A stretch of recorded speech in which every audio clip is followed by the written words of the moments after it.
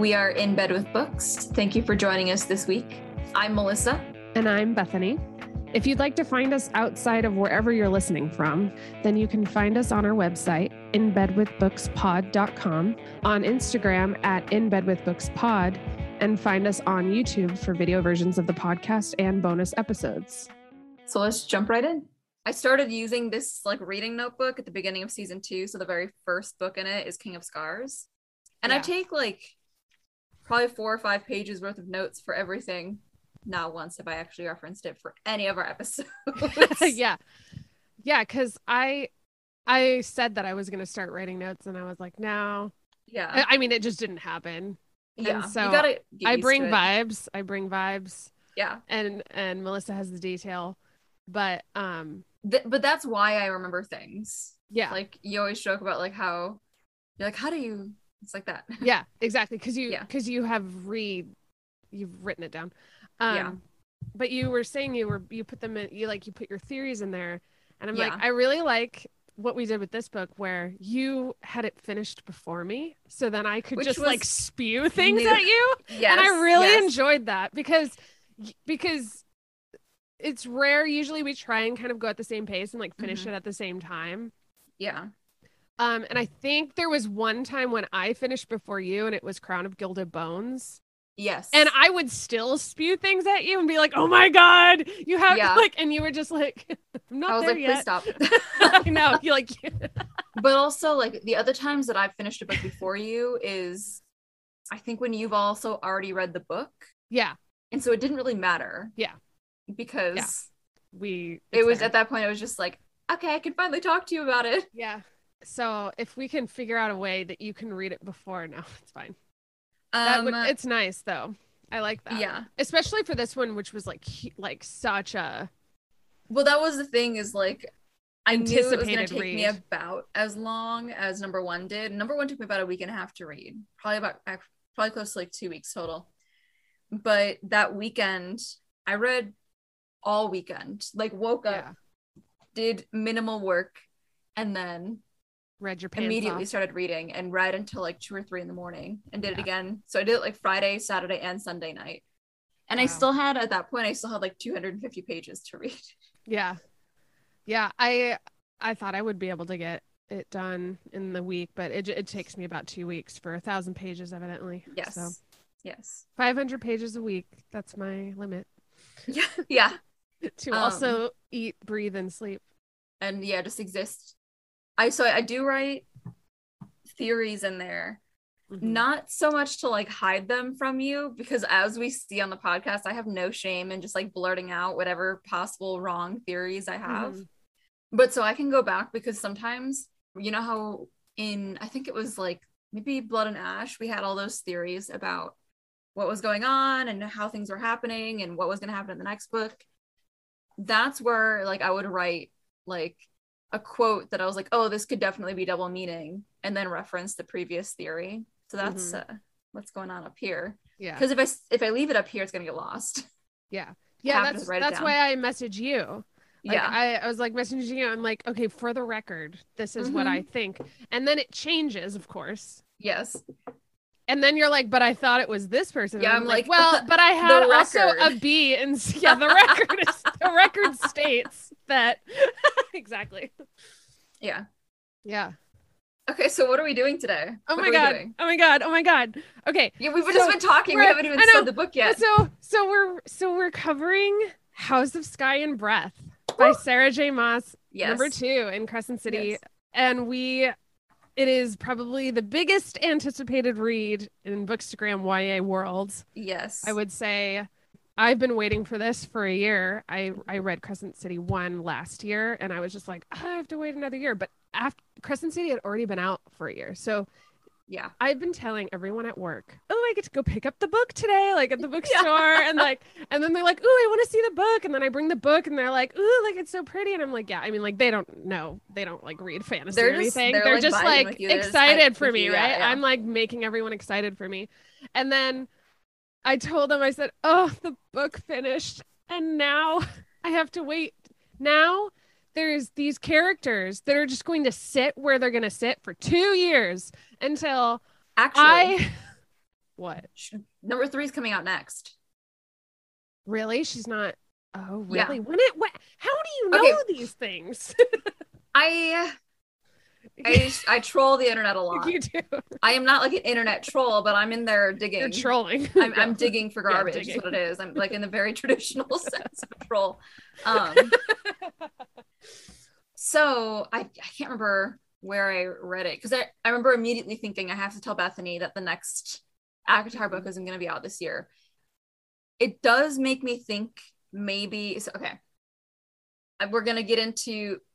I'm just going to say this right now. This will 100% have spoilers. If you have not read the book yet, then do not listen to this episode. Yes. Sorry. Sorry, not sorry. Yeah. For those of you who have read it. Yes. Yes. So, because what I'm going to say is like major end of book spoiler. Yeah. So, because we see Rhys at the end. Yes. It's unclear where in the like their timeline it is. And so I'm wondering if the reason this one's coming first is because the next like the two, let's see, there's like 2 parallel timelines. And so the next book in the like Thorns and Roses series is actually after the 3rd Crescent City book. Possibly. That's my theory. Yes. Which, as I just stated, are frequently wrong. So God, to say. Always, especially when we were like, ooh, Jasiva's gonna be like a big, she was just pretty small. I think she will in the next one. I think okay. We stand by that, right? Like, yes, no, I stand by that. Especially because the Underking had that line where he was like, oh, just Jessica, yes, I know her by another name. Like, that's strange. Yeah, that's coming back. And part of our like foundation for she's gonna be really big was the like epilogue with Adis. And they mentioned like, oh, don't you think Hunt's father would be proud of him? So fast forward to falling action of House of Sky and Breath, we find out that the angels have all been like basically genetically engineered. Like they've been bred from like crossing different fae together. So the fact that like Adis is invested in some manner in who Hunt's father is, it's actually like really interesting because they're now like we find out that they're how like why they're sworn enemies. Yeah. So now I even more want to find out who his dad is. Okay. Let's work backwards here because we have the there's last no other scene. way. There's no other way. There's no other way. We have to. So the last scene when Bryce arrives in spoiler Valeris, pretty sure. Or at least the night court. Pretty sure it's Azriel who finds her because again has a beautiful face. He has always the knife. Has a beautiful face. Yeah. If you want to know how many spoilers I've seen on You've read it all. I have not. I have not even finished the first book yet, and I know these things. Yeah. So so that's Azriel. And then when she's in the room and the people start coming in, the first person that comes in is Amren. Yep. And she's gonna know a lot of what's going on. Then it was Cassian because he's like broader. Huge. Yes. And then Nesta, and then Farah, and then Rhys. So Rhys has the star eyes, and Rhys is the one that she says looks exactly like Hunt. No, Rune. She says he looks like Rune, right? That's what I meant. Rune. Yes. So I'm like, yes. She even like she thinks that he's Rune for a second. She calls him Rune, which is so exciting. Yes. We find out that so she can still speak. Bryce can still speak like the old language. What you and I originally thought was like, oh, this is like the same same world but different times, is actually the same time, different worlds. Yes. So we got like the time and places mixed up because Elaine makes the comment where she's like, nobody's spoken that language for, maybe Amren does, I can't remember. I think Amren, makes that nobody's spoken that language here for 15,000 years, which is just how long it's been since they opened the rift or whatever. The assholes, the Asteri. Thank you. The Asteri have been locked out of that world. Yeah. So Amarin is really, really old. Like Okay. you'll find out. She's like Yeah. not really a person. She's like a spirit demon thing that's just been around forever. And she just embodies this vessel. That makes sense because Bryce also makes the comment that she looks a lot like Fury. Well, I think they're alluding to the fact that they have like Asian type features. No, that's fair. But in the same kind of like context when she's like, oh, and he looks like Rune. So we're seeing these connections between these people. Oh, yeah, that's right. Because Fury, we don't know what Fury is. Yes, that's right. Yes. Yeah. I also made that connection. We don't know what house she's sworn to. We don't know what creature she is. Because even no matter whose point of view you're getting, if you have a scene, like if they have a scene with Fury, they make the comment where they're like, her strange smell that we couldn't place. Yeah, and they're like, we don't ask her like what house she's from because it's not like polite. yeah, which is also kind of extremely funny. Yeah, because it's the same as like, so like, where are you from? Yeah, no, like exactly. Really, like where are you from? Like that kind of question, which also, in case anyone's wondering, very rude. Yes. Okay, so we find out about like the prophecy about like the reuniting of the knife and the sword, which I already knew from the beginning of Crescent City. Yeah, that was the knife. Everyone did. Everyone was like, okay. So that was like an egg. That was like an Easter egg of like these universes might collide. Yeah. We at that point we didn't know how they were connected, but we know that they're connected. Yeah. Okay. Okay. Now that we got that out of our system. Okay, I feel like we should go through some of the characters because this brought a lot more characters in. Yeah. And we had a lot of comments about everybody throughout the entire thing, like our entire reading it. And so I'm going to start with one that you're probably expecting, Celestina. Fuck Celestina. I fucking knew she was going to be a snake. I fucking knew she was going to be some fake ass, like positive vibes only kind of bitch. Is this your like hate character this episode? I called it. How many times did I tell you, like, Celestina's too good to be true? I don't trust that bitch. So many times, because she was. Okay. I didn't trust her for most of the book, but then I think maybe about halfway through, and don't quote me on that, Hunt's having a conversation with Isaiah, and he's like, do you actually like working for her? And Isaiah's like, yeah, I love it. She's great. And that's when I knew. Yeah. That's when I knew it was the worst, because Isaiah said the same fucking shit about Micah. And we saw what happened there. So at that point, I was like, well, I don't trust her now, because Isaiah is a terrible judge of character. Yeah. Absolutely the worst. Yeah. I thought more was going to happen with Isaiah, but it didn't. Yeah. That was another one of my fun theories that went down the toilet. It was like, yeah. I was like, Isaiah's going to die and Hunt's going to have to like come to be a leader, which could still happen. Yeah. Celestina the Asteri could fall.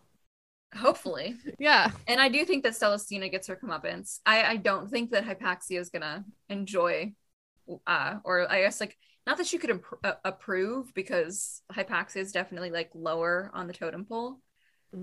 But I don't think that Hypaxia is gonna like, if she ever finds out, we'll see. But yeah. Working our way backwards though. Yes. A little bit while it's in my brain. When she's in the Asteri vaults or whatever, and she's like looking at everything and realizing what's going on. God, it was so fucking meta. But like, also, I love like the themes of just like globalization, colonization, racism, like all of these things. And the conscious effort that the Asteri took in breeding this like disdain between them. Like they fully acknowledged. Absolutely. They were like, oh, we had to make sure to pit you guys against each other so you wouldn't fight. The divide and conquer. Divide and conquer, which is literally, I don't think people, it's kind of sad how little people realize that that's happening within classes. That like, you realize you're being told this so that you won't like pay attention. You don't see like the real perpetrators. Yeah. Yes. Yep. It was also interesting. So when we were in our masters, I did my dissertation on like it involved the slave trade, and so I had to read a lot of documents that were like ship documents, these kinds of like medical journals where they were recording this kind of information. Ship oh, I can't even remember the word now. Ledger. It's all so gone from my brain. Ledger. Yeah, thank you. Like ledgers, kinds of Yeah. Things where you like check in at ports and you have to like record everything. And in the scene, not when she's in the vaults, but when she goes off to that room, that like the dusk room, she is reading through essentially what's like the same kinds of documents. So like talking about individual planets and like making a record of the population, and then taking like very detailed notes on how and why, and like why it didn't work out, why these planets, how they were conquered, how they left, how it fell. And their physical like attributes. Yes. And things like that like labels and classifications and Yep. Yeah. Yep. It very much read like those kinds of documents, which aside from the actual like content of some of those things, like when they note like the children were great meals along the way, like disgusting, absolutely disgusting. Yeah. But she like Moss made a very clear point in shaping that room's information like that. Yeah. I will say though, I fucking called it with like what was happening with the first light. Right. I'm gonna reference my reading notes. Yes. Let's see what chapter I called this. We're gonna check a box today, everyone. Yes, we are gonna check a box, and I know I wrote it in all caps. So beginning of part 3, I finally like put it into words because I've been really fucking suspicious about it for about probably like 100 pages before that. I remember thinking, and then somebody said a line, and I was like, oh fuck, like that is exactly what's happening. And so that's like reason number 2 why the Asteri were so angry with Hunt and with Bryce, because Bryce had this massive first light explosion that like lit up the entire city. It was how many hundreds of years worth of these people's magic put in there, right? Right. And it didn't go into the system. They didn't harness it because it got used immediately for that. And somebody makes a comment about how she has a little bit left. I think it was the Underking, because she didn't do it in one of their facilities where they like capture it. Are you talking about the drop or? Yeah, when she drops. Because she did it out in the open, they were able to track it because like Declan's a tech genius, but they weren't able to take it and use it. Right. And so this would have given the Asteri like crazy high. Yeah. And they couldn't use it. Yeah. So I guarantee you that also was like pissing them off. Yeah. Big fuck you. Yeah, and she didn't even realize it. Project fuck you. Yep. Okay. Characters or sorry? Yeah. What were you thinking? Cormac was the other one that I Cormac, wanted to talk about. yes. Oh my god. So I had a feeling that you were gonna kind of love him by the end, and I know you did, because he was like the Victor, the Holland, the sacrificial dad character, because he had major dad energy. Although I also feel like Therian did as well, because I got really excited when Therian and Ethan were going to be like little buddies. Yeah, same. Okay, let's talk about those 3 actually, because all of them by the end I was like, oh god, I feel so bad. Yeah. I hated Cormac at first. Yeah. Obviously, like he's kind of a misogynistic asshole. Yeah. Fun fact, quick tangent. Alphas are more often than not, okay, so like we've all seen like the viral things about how like the guy who coined Alpha Wolf, or like alpha in like wolf packs, has actually like rescinded it. It was very much this product of the wolves that they were watching were not well taken care of, and so it wasn't like a good example of wolf community. Right. The way to actually identify an alpha within a pack is to find the one that is the most nurturing and the most protective of the rest of the pack. Not for the one that's like the strongest, but the one that stays behind to make sure everybody's catching up. the one who checks Right. on everybody to make sure everyone's eaten. And so I Yeah. find that really interesting because she's always joking that like Hunt is the alcohol, Yeah. but it's always in moments when he's really Yeah. When caring he's about her, protective. protecting her. Yeah. Yeah, yeah. Yeah. So Yeah, that's a good fun point. little tangent. Really cute. Yes. Yes. I love that. Okay. So he's Cormac is a misogynistic asshole. Yeah. He's like, the reason your star lights up is because we're destined. And it's like, first of all, gag me, disgusting. Well, so I thought all of that was a ruse for the rebellion. His it was. And his because that was kind of in public to kind of No, feel I'm them talking out about at before first. we found out that it was a ruse.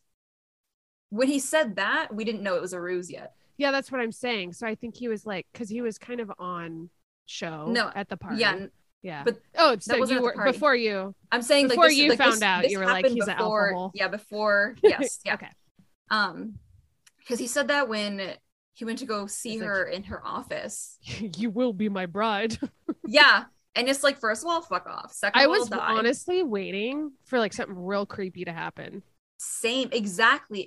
Yeah, he had major creeper vibes. Yes, I agree. Huge creeper vibes. And then when we find out that he's actually Agent Silver, my first thought, he's going to die. Because they would not, like, authors don't make us hate a character that much to flip us like that if they're not going to make us immediately fall in love with them. Yeah. To kill them. Yep. So that way when they die at the end, you cry. Especially when they sacrifice themselves for the greater good. Yeah. I cried in this book and I can't remember now when. Let me think of times. I know when. I didn't cry as hard as I did in number 1, but I definitely teared up a few times. What about you? I cried. Oh God. I cried when she was looking at the photo of Danica at the end. Yeah. And it was like, because, okay, number 1, this book is incredibly fast paced. Yeah. We don't get the domestic bliss of the last book. No one's going to bed at normal hours. They're not even able to like have a good night of sex. Their whole like sex life in this book is just about like how they can't. Which they fucking did it to themselves by making this, we'll wait until the solstice deal. Like, fuck off. Whatever. Fuck off. Whatever. Which is a while away. But so the book is really fast paced. And so you don't have a lot of time to process. And so there's this moment then when fucking shit happens after shit happens after shit happens. And it's right before they're about to leave for the, what is it called? The Asteri Castle or whatever it is. Oh, yeah. Yeah. Whatever that second word. Yeah. The Eternal City. Yeah. The Eternal City. Before they were about to leave because they knew that they might not come back. Yeah. She just like kind of leaves and goes to her room and Hunt follows. And she like picks up the picture and she's just like talking about like, what if I'm not I don't know. It was just like everything just kind of came to a head for her emotionally. That's the scene where she's finally letting herself feel shitty about the fact that Danica hid a lot of stuff from her. Yeah, exactly. Because she was always standing up for her. Yeah. And being like, oh, she is perfect. And everyone was just kind of like, I mean, Yeah. And like, it's one thing to hide these kinds of like underground investigations that might get you killed from her, but she also hid Baxian, like the fact that she had a mate from her, which I think was the last kind of straw for her being able to say it wasn't that bad. It was to protect me. Like, that's a personal thing, you know? Yeah. That part really got to me when I wish I could find it right now, but it was right at the end of the chapter and I was just kind of like bawling a little bit because I was just like, and she wasn't reconciled with Juniper yet. And then the fact that she had to give Syrinx to Fury in June was like, holy shit. Oh shit. Like they are anticipating possibly not coming back. Yes. Yep. That was scary. And I had a bad feeling that they wouldn't be for 2 reasons. One, it was way too easy. Cormac was like, they're so cocky, they don't have any protections. It's like, you should really be considering the fact that they don't. seems an awful lot like somebody wants you to be there. And then 2, there just weren't enough pages left. Yeah. Like when they were getting to the city, to the castle, I was like, this is not enough time for them to get in and get out. Yeah. And to have a kind of falling progression. Like, yeah. Well, and the setup, right? Yep. You got Rune meeting Cormac at a bar, and they're like, when all is said and done, let's start over. And Cormac being like, that sounds nice. Like, yeah. And then the fact that they had to like slip it in right before Bryce got into the place is like, okay, like they're she's tying things up now, which, yeah, that was devastating. The part that I cried at in the end is when, I think it was, maybe they both said it possibly, but there's a point when they're like, I'm never going to see my mate again. Oh God. Yeah.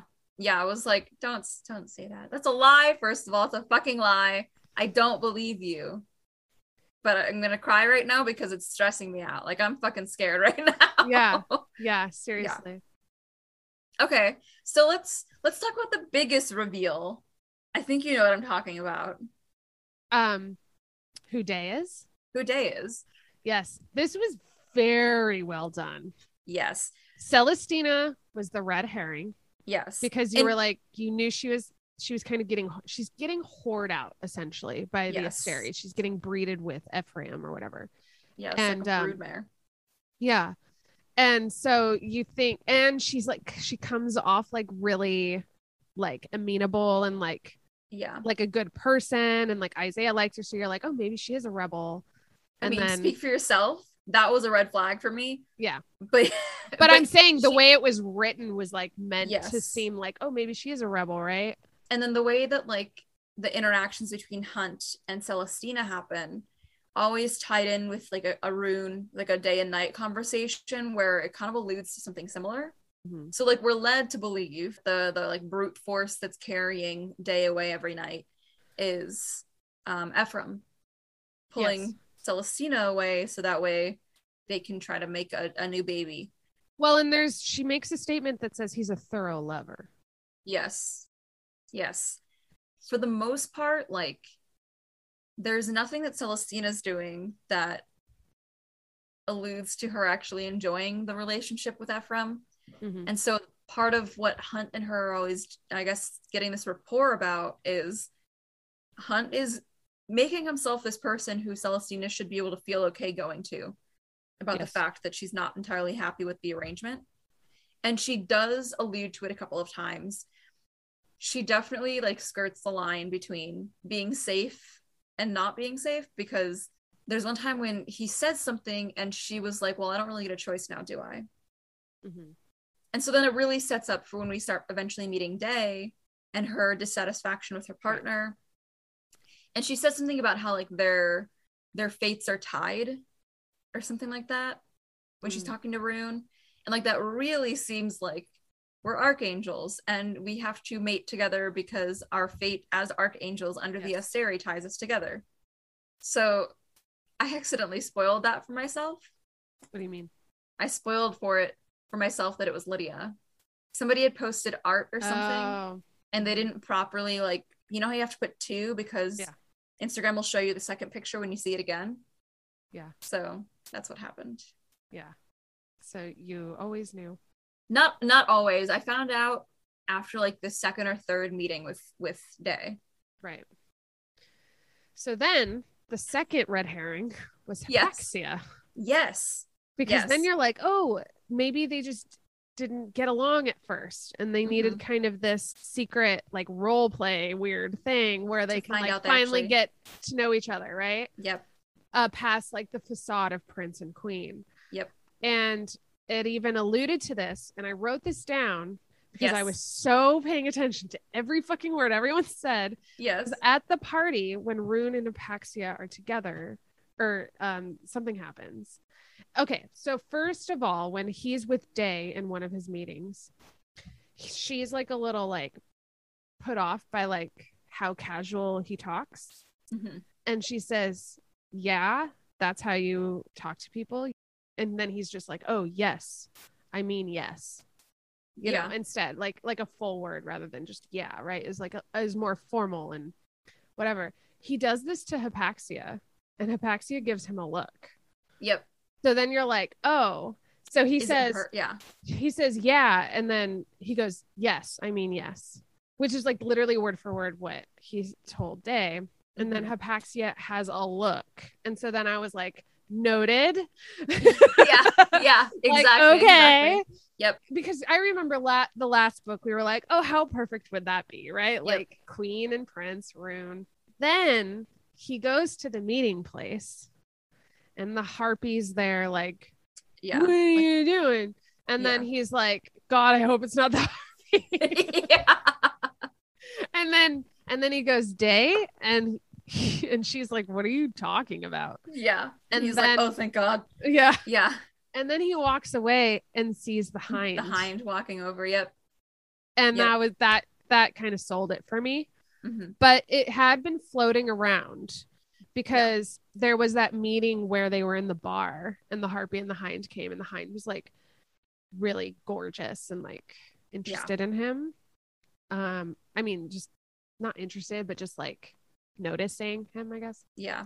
And I was like, ooh, that would be good. And I like, it crossed my mind that I was like, that would be really good. That like she's actually undercover there. And she has, because there's also that time when Bryce and Hunt, they pass them in the hall while they're almost gonna fuck or whatever. And then like the harpy and Pollux and the hind like walk by. You can tell, like you could see her just like really being able to like the way that like Bryce words her face. Yeah. Play it up. Yeah. So you can see that kind of like not disinterest, but this like neutrality that shouldn't be there.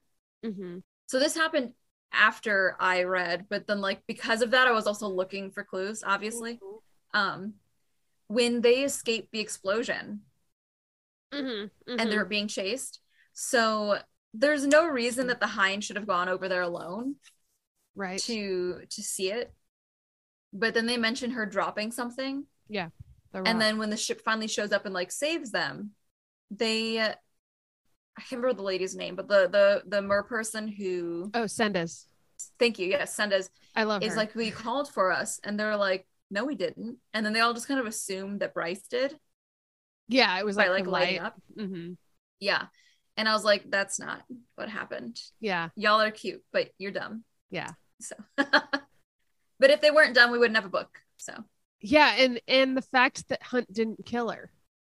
Like, because he very much could have killed the hind. Yeah. Very easily. And they were going to. And then he just didn't for some reason.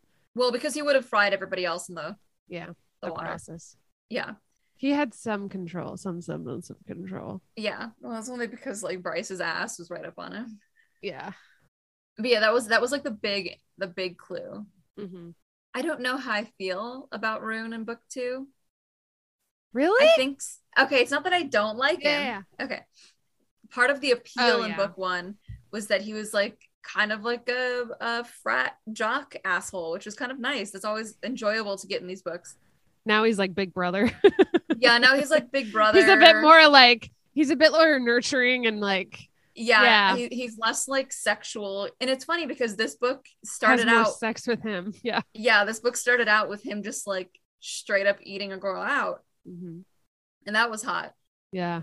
And then I don't know, maybe it was just like seeing his feelings. I was like, I'm not here for feelings. Right. I'm here for a little bit more sex, which the sex was good when we finally got it between them. That was fun. Yeah. He became a lot more fragile. Yeah. And I have a feeling I kind of hope that she does a book. So like in the past, she kind of changes who's like the main focus. So I'm wondering if she's going to do that with this series, but I feel like she has enough point of views that she doesn't need to do that. Yeah. And now that Bryce and Hunt are separated, that can like stretch out longer, because that's Yeah. the thing, is you have to keep the romance between the main characters hot enough, and she Yeah. does this by separating them. Spoiler alert. You have to, yeah. For You have to. ACOTAR. But like, it is like, yeah, you have to do something. And so that's like a way. So I feel like she's going to stick with Bryson Hunt being kind of like the center. Yeah. But she's introduced a lot more point of views as well. Yeah. The fact that we had Ethan, like, I love that he was the epilogue. I love Yep. that, because I'm like, he needed that. He needed his like resolution. And I'm so excited to see where That he was another goes. time that I teared up.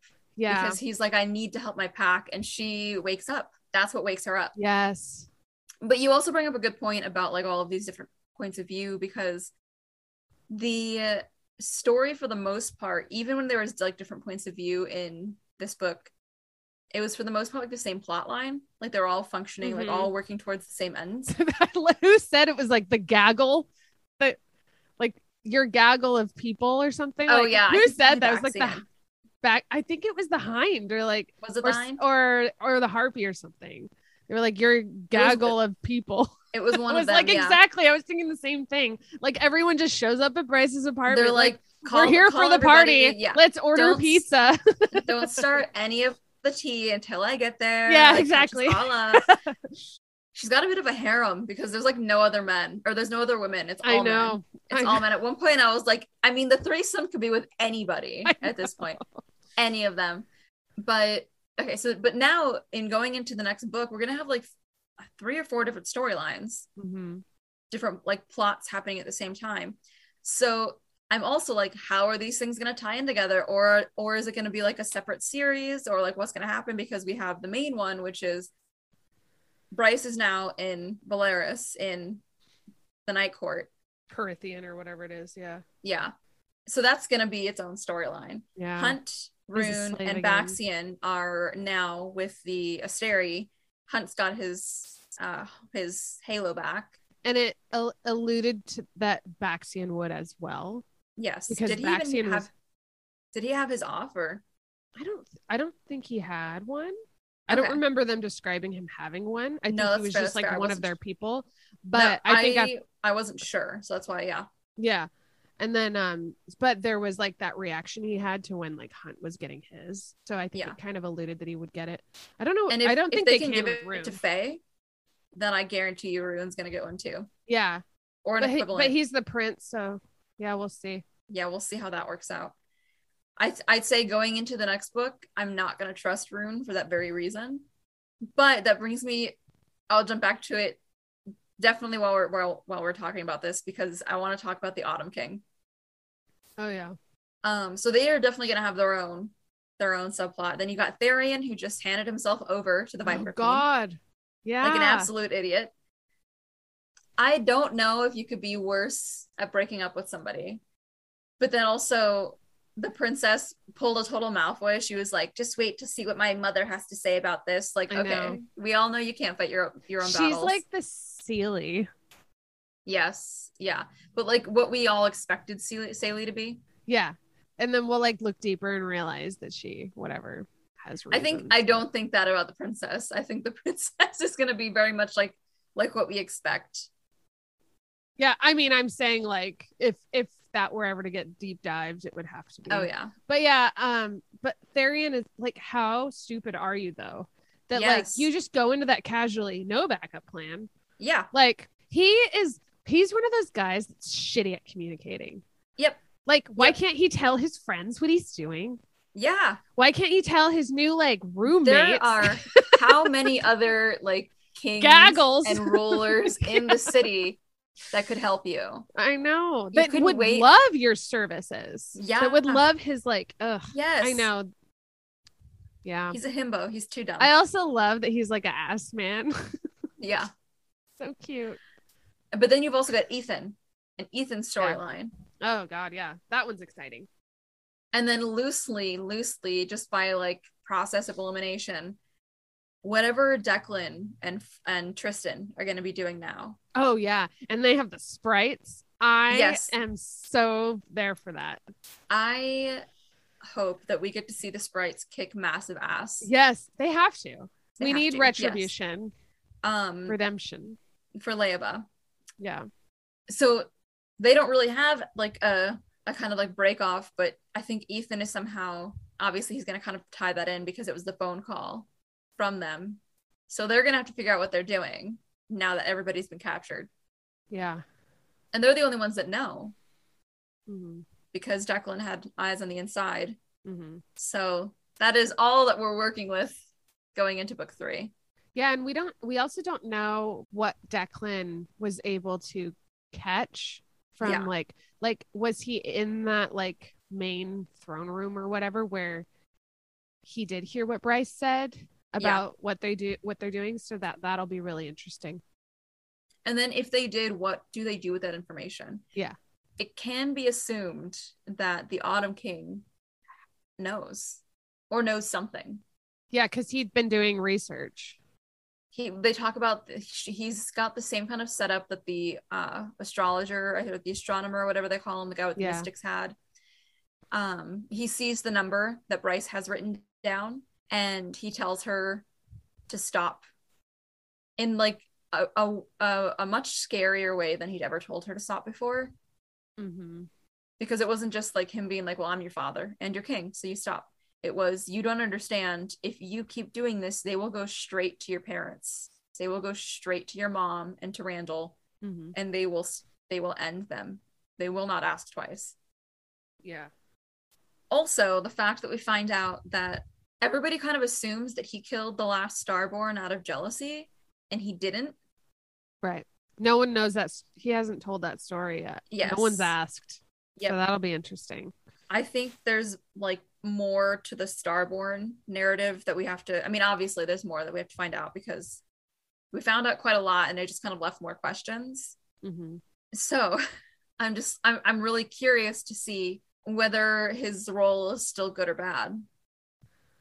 We know he's got like some kind of like, he's got skin in the game.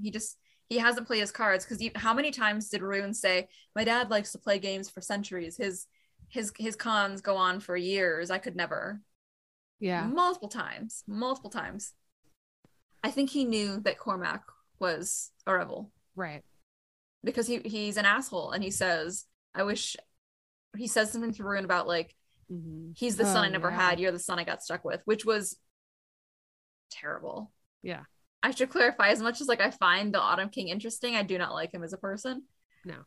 But it does kind of lead me to believe again that he's playing a much bigger and longer game than we're seeing. And they say that they like the Autumn King like plays a long game. Yeah. And like not just for his own power. I think he's less interested in his own power in that sense and more interested in bringing him down. That's my theory. So Autumn King's actually on their side in the long run. Interesting. Yeah, but can't, like, obviously, like, you can't just play all your cards like that. He's like what you wanted Celestina to kind of be. Yeah, that's a good theory. I think it might be on, not a theory, but just kind of jumbling around some ideas. About Rune's fatherhood, right? Yes. He may not be the Autumn King's son. Do you think? I had not thought about that. Because he looks so much like Rhys. So maybe Rhys shot some stuff somewhere else at some point. I don't know. I'm sorry. That phrasing aside, do we know? I mean, okay. This ties into, so connecting these two things. The Autumn King's whole shtick in number 1 is find the horn because Fae power is depleting. Mm-hmm. We need to bring Fae power back. We need to bring fairy power back. Which, very interesting stance to be taking in the context of all of this. Because we find out that the Asteri feed off the power of the Fae. They're all Fae. They're all Fae from different planets. Yes. So, because there hasn't been contact, and this is kind of a question for you as well, somebody who's read all of like ACOTAR. How long generally can they live? Who?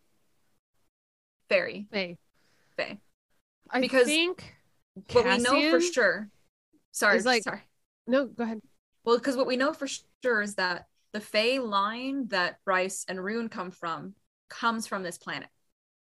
Yeah. Comes from the same world that like Akatar is in. Yes. Same So, language. yes. Yeah, so my idea is that like at some point the rift or whatever was open, right?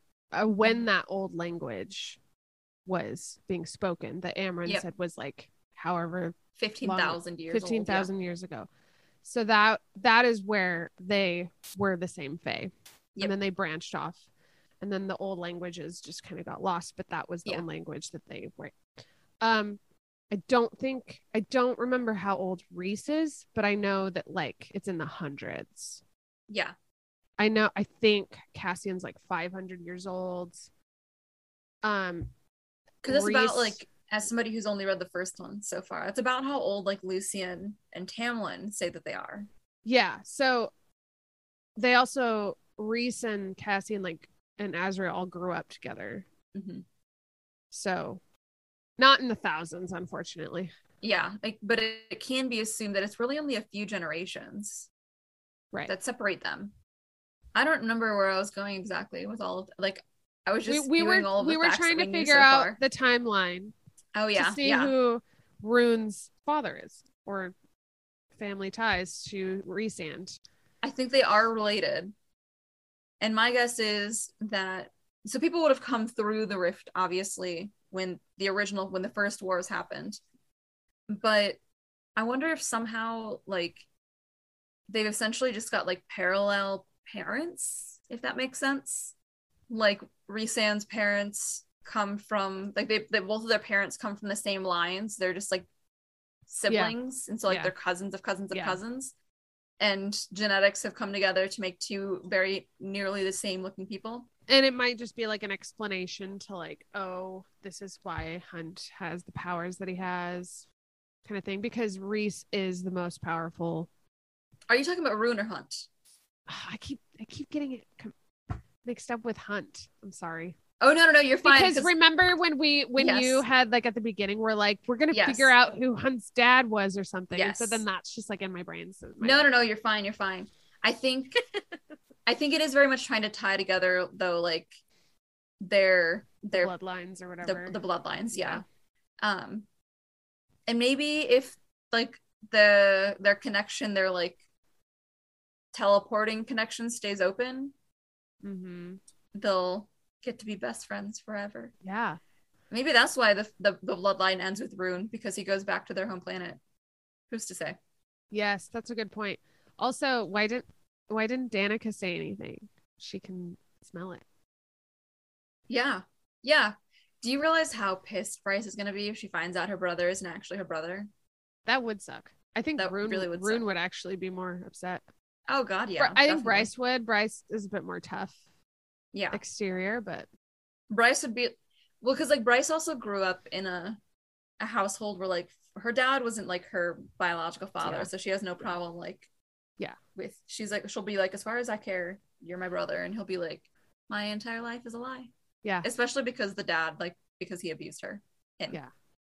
He abused Rune. Yeah. I feel like Rune is like a Cancer. I feel like Rune's a Scorpio. I think of Rune as like my brother, actually. And I'm Bryce. No. the point of it is that like the point Rune is that I'm Bryce. Really reminds me of like my brother. That's fair. Not fair. Maybe because that's how we see him through Bryce as well, but also because he is just like very, very like supportive and like sensitive in that way. Yeah, I see that. And he's a Cancer. I don't have a brother, so I can't relate, or a sister. So what are you talking about? I'm your sister. That's fair. Okay. So it is written. So Hunt's parents. Okay. So like I said, we find out everybody, and so that's the thing. It's like, it's not just the angels. Everybody in this entire planet, universe, or like world that they live in has been genetically modified. They've bred them like fucking dogs. Yeah. So they've taken the ones with similar traits, like wolves, like a wolf. I love this so much. I love thinking about this. I mean, it's depressing as shit, but wolves are like the ancestors of pugs. Yeah. The line that connects them is so murky. But that's essentially what they did with all of these creatures. And then they were like, well, we didn't like certain features, so we bred them out. And I'm like, that's also disgusting. Yeah. I cannot wait to see them fall. I cannot wait to see them defeated. Yeah. But retribution. yes, there is. So this brings us all the way back to the very beginning of the book, where they're in the lobby foyer of the ballet house, and she sees those like, it reminded me of the Parthenon, honestly. Yeah, it was like a relief or like the relief sculpture of some kind, where they're seeing like fae legends and stories being like depicted. And she takes a picture of one and she sends it because he's got like big wings, even though they're like bat wings, and lightning. He's wielding lightning. Mm-hmm. And she's like, is this you? And he's like, I don't have that many abs, which was cute, first of all. Yeah. But maybe that is an ancestor, because we don't know who actually. Well, okay, I guess we kind of know that it was the Asteri. Was this a fae picture? Yeah. Like yeah, it was. So okay. It sounded that would make sense. It was like Cassian or Azrael that was being described in the thing. Right. That would make sense that the Asteri would not coin a fae right. Yep. Like he's his own thing. Yeah. But it does sound like he has a different scent, that he might be fae. Yep. Because he can also mate. That was another thing. Exactly. Yes. Mm-hmm. And it wasn't just that like they said it and they're like, oh, this is cute, but his rage, he had like fae rage when she was threatened. Yes. And Rune was, I love that, like, this is when like the point of views are so good. So then like Rune has that like point of view of just like like pocketing that information that like I didn't know angels could like mate like this. Yep. And this is exactly like he's bringing criteria from like a fae mating into this relationship, and it's still working. So it's very different. We know that. Okay. We know that the Asteri know that. We know that they know that Hunt was bred for something specific. We don't know who his father was. We can assume that the Asteri were the ones who did it. Mm-hmm. That being said, I wouldn't actually put too much money on that, because that also sounded like Adis knew Hunt's father personally. Mm-hmm. God, I wonder who Adis is. I know. If he goes by another name, you know? Oh, yeah. Yep. So he said something about like he was bred to hunt demons. He can smell them differently. So if Adis knew Hunt's actual father, either, well, okay, I guess one possible reason why is that he was somebody that those from hell knew. The Asteri captured him during the war and kept him. Mm-hmm. Because how many times do they also comment about the fact that very few people make it out of the Asteri's dungeons? And what perfect opportunity would it be to use this prisoner of war and to breed your own warrior out of them? Right. So I'm also wondering if Hunt's father is still alive. Right. And just still captured trying somewhere. To breed. Yeah. They're like not breeding. Even trying to breed, but being bred.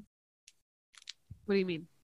Like, my theory is that he's captured by like he's a prisoner under the Asteri. They used him to make Hunt, and he's still a prisoner. And so he's entirely possible he's still like down there in the dungeons. Yeah. If my very convoluted theory is true. Yeah. I'm wondering though if they're using him to breed more. Oh yeah, I wouldn't be surprised. Yeah. Good theory. Especially with like how invested they are in Hunt typically. Mm-hmm. The things that he's done, there's no reason that he should be alive. And he kind of acknowledges that, especially in book 1. Yeah, he holds some significant value to them. Yes, exactly. Yeah. And he recognizes that it's his power. Mm-hmm.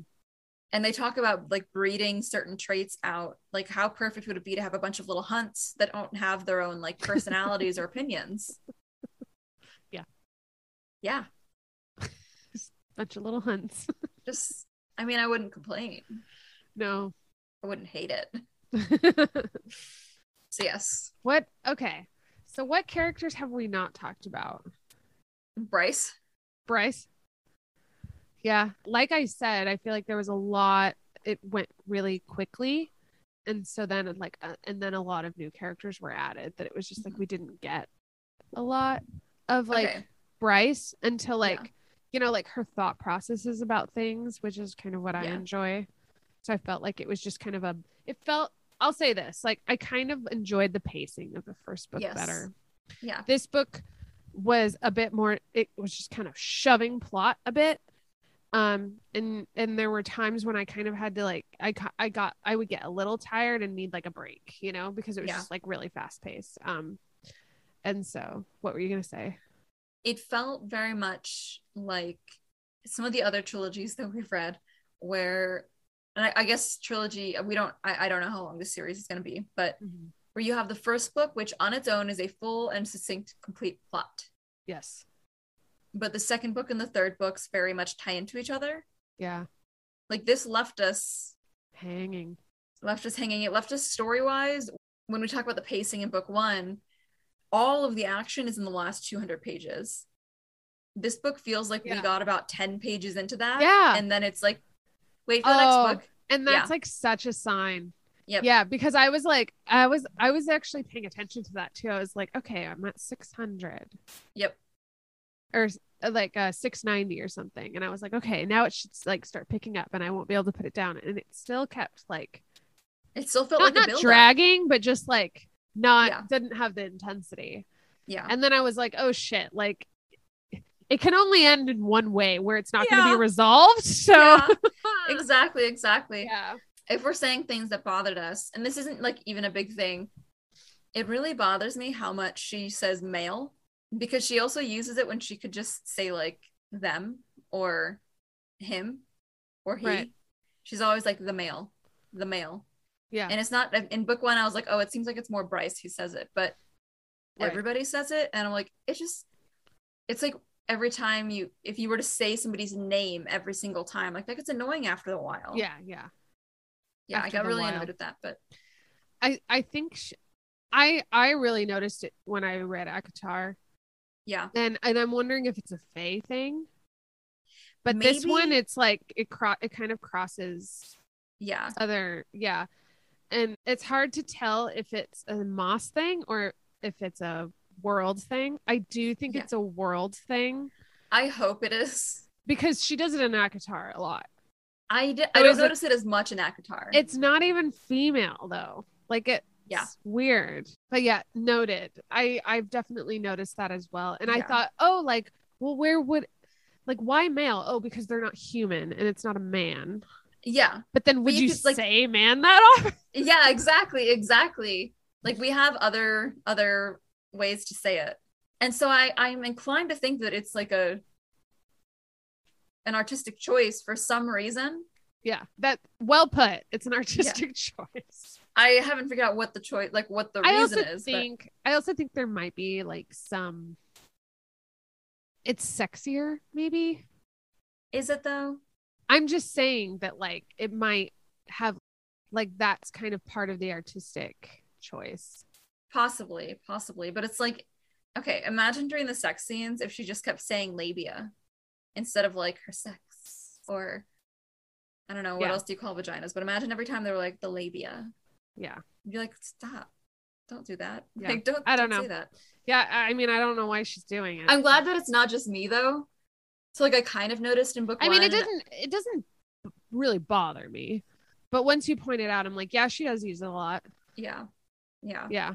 And I always just thought it was like part of like, I thought it was kind of the world building of like, that's how they like talk about each other.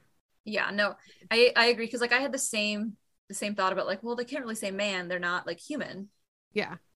And then but you're like male. Yeah, like you said, like how often do you actually call somebody a man though? Like you say guy or dude or like, I don't know, their name or just non-distinct pronouns, but yeah. Okay, so sex. Yeah. Yes. Okay. You go first. I've been talking a lot. Okay. Okay. This one, she does a good job because it's really hard to keep one couple going for 2,000 pages. Yeah. And so they haven't even had sex yet, and she's like put a pin on it. Yeah. Obviously, I'm not complaining because I like I even messaged you this and I was like, a new form of edging I've created. Oh God, that's right. Yeah. Yeah. Where I was like that's what she's doing in this whole book. Yeah. She's just like giving it, it's like a slow burn, like the first one. She honestly scared me to death because before we find out what their situation is, when they're like in the lobby and everything, Bryce says something along the lines of like, our current arrangement, like implying that they aren't together. Yeah. And I was like, I swear to God, if I'm about to find out that Bryce and Hunt aren't actually together, I'm gonna throw this ebook so hard. So hard they're gonna refund me for this book. Yeah. That is not what was happening though. So yeah, crisis averted. But there was definitely they kept like the flirting. That was nice. And then everyone just kind of keeps coming in their apartment. Like, yes. So like so much going on. Everyone needs them at once. They even say it's been a busy summer. Yeah. I'm trying to think of the first one, which is the BJ. Yes. Which I was a fan of. Yes. Yep. Naturally. Yep. It was good. It was good. And so we didn't get this when we had the blowjob scene in Crown of Gilded Bones. But it's from Hunt's point of view. Yes. Which I think made it a lot better. Well, also Shadow on the Ember, I think, was in her point of view. Yeah, because they don't do the male point of views in those ones. See, look what she has me doing. What? She has me saying male. Yeah. You're gonna be one of those bitches. Yeah, one of those. But yeah, like having it from Hunt's point of view was nice. Yeah. Yeah. Yeah. And I love kind of just like the regular sex aspect of it. It's nothing crazy fancy. They're not on a balcony. They're not like in an elevator. It's not kinky. It's literally like he's laying on his back. Yeah. She takes off her shirt and is like going to town. Like it's like married couple almost. It's very cute. I liked that a lot. And it was supposed to be their first blowjob, wasn't it? Mm-hmm. Yeah. Yeah. Which is good. She's put her hand on it, but she hasn't like done it anymore. So that was cute. I really liked that. But because like the next one, which was him eating her out, was in the middle of the gym, and he's used his lightning to lock the door, blow out the cameras, and then also as part of going down on her, zinging her clit. Yeah. Yep. I was at work when Are you okay? I was in the break room. I was on my 15-minute break, and I was like, because I messaged you too. I was like, my lunch break ends right before this is happening, and I'm like, it's all I can think about. I finally just like take a 15, and I'm just in the break room like, okay, giving it like my full attention. Yep. Because you turn the page and it's at the top of the page, and I turned the page and I read it and I was like, oh, like I was just like, so, yeah. And like, this is something I don't have a lot of experience with, which is being electrocuted during sex, the fantastical elements of like fantasy in sex, which don't really like, I haven't read a lot. And this was like so well done because it wasn't stupid. Yeah. It wasn't stupid. It was like very to be fair, appropriate. Yes. It was very tasteful. To be fair, in real life, there are people who use electricity during sex. Yeah. Yes. So it wasn't like tentacles. or like No, yeah. they're like controlling the elements and you doing that. It was just like actually like a very But it was like his power, like yeah, no, his but it was like his powers. power, but it was doing something that also we kind of do now. Yeah, exactly. Not that I, to clarify, not that I personally do this, but I've been on Pornhub once or twice. Like I've seen it. It happens out there. Yeah. No, it is because but that's like the thing too, is like when you get to know a character, you know that there's going to be sex with them at some point. Yeah. It was just so out of the blue as well. And I guess Yeah. that's what I'm saying is like, oh, you know, he has lightning that no one's thinking this is going to be such a great, like, Yeah. like thing. But then I mean, somebody might have thought it, but the normal vanillas. Yeah, the vanillas. I guess I'm just saying, like, it was a very pleasant, very masterful surprise, I guess I would say. Especially too, I think, because his power is always used as a weapon. Mm-hmm. Mm-hmm. Yes, because it's always used as a weapon. So I think, joking about being vanilla and everything, that all aside, like, sorry, they being like Moss has for the most part set this up as something that like has power over him, because it's such this massive weapon that he's had to have the halo on to like deplete his powers a little bit. He has to hold it in half the time. He's always trying to control it. If he gets a little too emotional, like it's flaring at his fingertips and along like his wings and things. But then this time it was just sex. So it was he got to like choose reclaiming it to a little bit to exert it. And yes. Yeah. I like that. No, that was great. I loved also that he used his wings to like shield them. Yeah. Okay, because that's like the number one issue that I've got when they just do like public sex in books.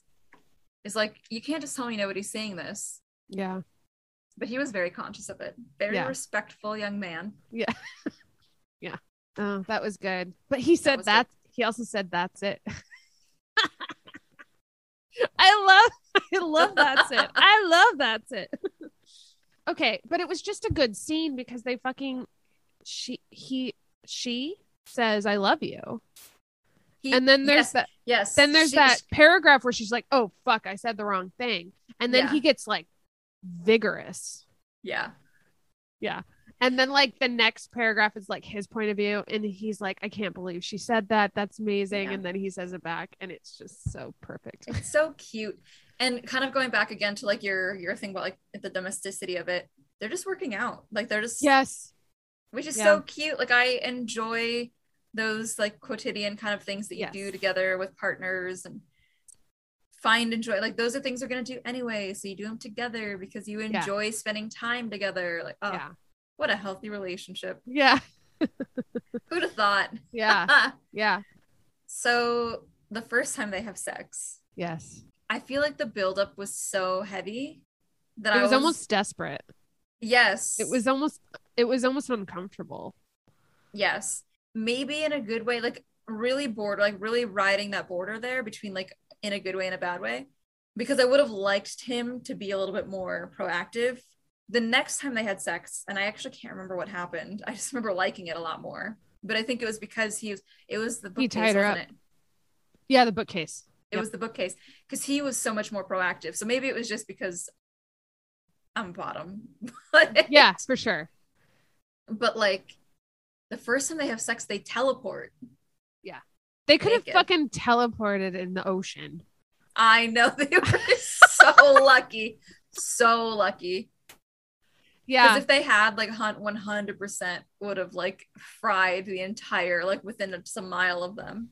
So another Moss world thing is that the first time you have sex is like a mating. So it's like soul sex, right? Yeah. So it's gotta be, oh, I love you so much. And it's like this like very like soul, like our souls. It's all about the soul. You know, everyone's seeing stars. It's not kinky. It's not rough. Yeah. I mean, it's rough, but it's like, so it's like, it's a very like sensual and like all seeing kind of experience. Yeah. I don't know how to, because they even spiritual like, it's spiritual experience. That's probably the best I can like describe it, because anyone who mates in this world. That that's what you kind of expect from like their first sex scene. The like amount of power that was coming out, that like she basically blinded both of them with their like starborn light. Yeah. Because they didn't even realize they teleported until they were like done. Like done. Which is also funny. Yeah. And then I like that it kind of became a running gag because like every time they had sex, other than the library scene, they would like end up somewhere else. Yeah. Which is just cute, honestly. Yeah. But yeah, I should clarify. I didn't think it was a bad scene. Yeah. I think it was just the fact that like I like Hunt being more domineering during sex. Yeah. Because that's what you're told he is. Yeah. Yeah, I was actually a little, I wouldn't say, it's hard to pinpoint. I'm not underwhelmed by the first sex scene, but I'm like, I understand why it was that. Yeah. Yeah. And all of this buildup was like giving us other ideas, I think, which eventually came later. No, exactly. Yeah. Exactly. She just had to get that kind of vanilla, like soul sex out of the way. Sex, yeah. Because it felt like the point was more because they were already mated too. Right. Yeah. And so the point was more that they're gonna be able to teleport. Use their power together. Yeah. Yeah. I did like the post winter, what is it, the autumn equinox dance celebration of the wedding whole situation, because when she gets home and she's like, let's have sloppy drunk sex. Like that was cute. That was really cute. I liked the library scene the most though. That one was good. They're both kind of angry. They're still kind of that was the friction is still a little rough between them because she hid Emil, the whole situation with Emil from him. And I felt so bad for him because we get his point of view right after, like as they're fixing the Emil thing. And the last thing he says in that is, I thought we were a team. Mm-hmm. And so I was also kind of like, I feel as though the library sex maybe didn't like wrap that up. Right. But at the same time that they're having the library sex, she's like profusely apologizing. And just before they actually have sex, she admits, she's like, I didn't know if you would care once you figured out he didn't have powers. And you can see like actual like intense remorse from Hunt. Well, and there's that whole inner dialogue Hunt's having when he sees Emil and he sees himself, and that's never communicated to Bryce either. Yeah. So there is just like, and that's what I'm saying too, is like things are happening so fast, like no one has the time to like fucking talk about anything. Yep. And process. So yeah. He just can't stop himself, and he bends her over and fucks her on the stacks. Yep. Yeah. Well, and it goes down on her first. Yeah. She comes, and then yeah. Yep. Okay. I liked the detail where she said that he spread her legs farther. Mm-hmm. That was nice. Yep. That was a nice detail. For no reason. Yeah. No reason. Yeah, so that was a good sex scene. What was the next one? The next one was the sloppy drunk sex after the party. Well, there was, but there was, honestly, the closet was good. They didn't have sex, but it was like, that was hot. I actually, like, when we found out who Celis, like,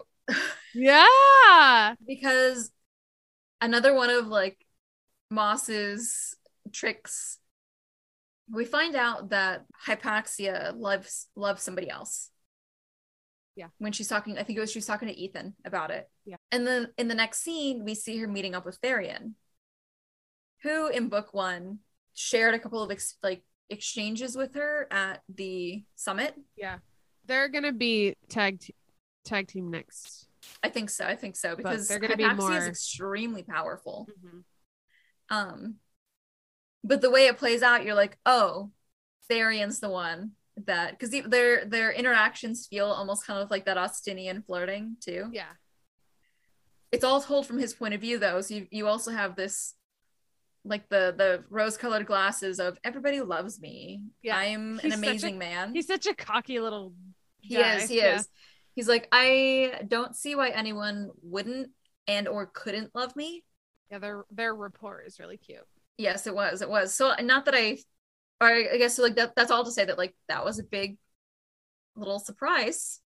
Yeah. Then because the way that it plays out, like the way it's described is there's a boob out Yeah. and then it's Celestina and you're like, oh. And then it's with Hypaxia. Like it almost like pans down Yeah. from he sees Celestina.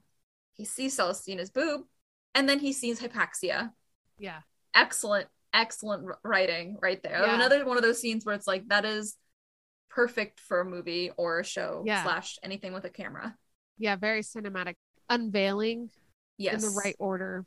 Yep. Yeah.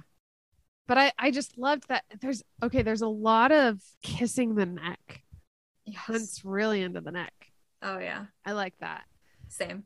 And this is like another thing about like good romance is that you create situations that don't finish, but the excitement of it is enough. So that's why I count that as a what you call a sexual encounter.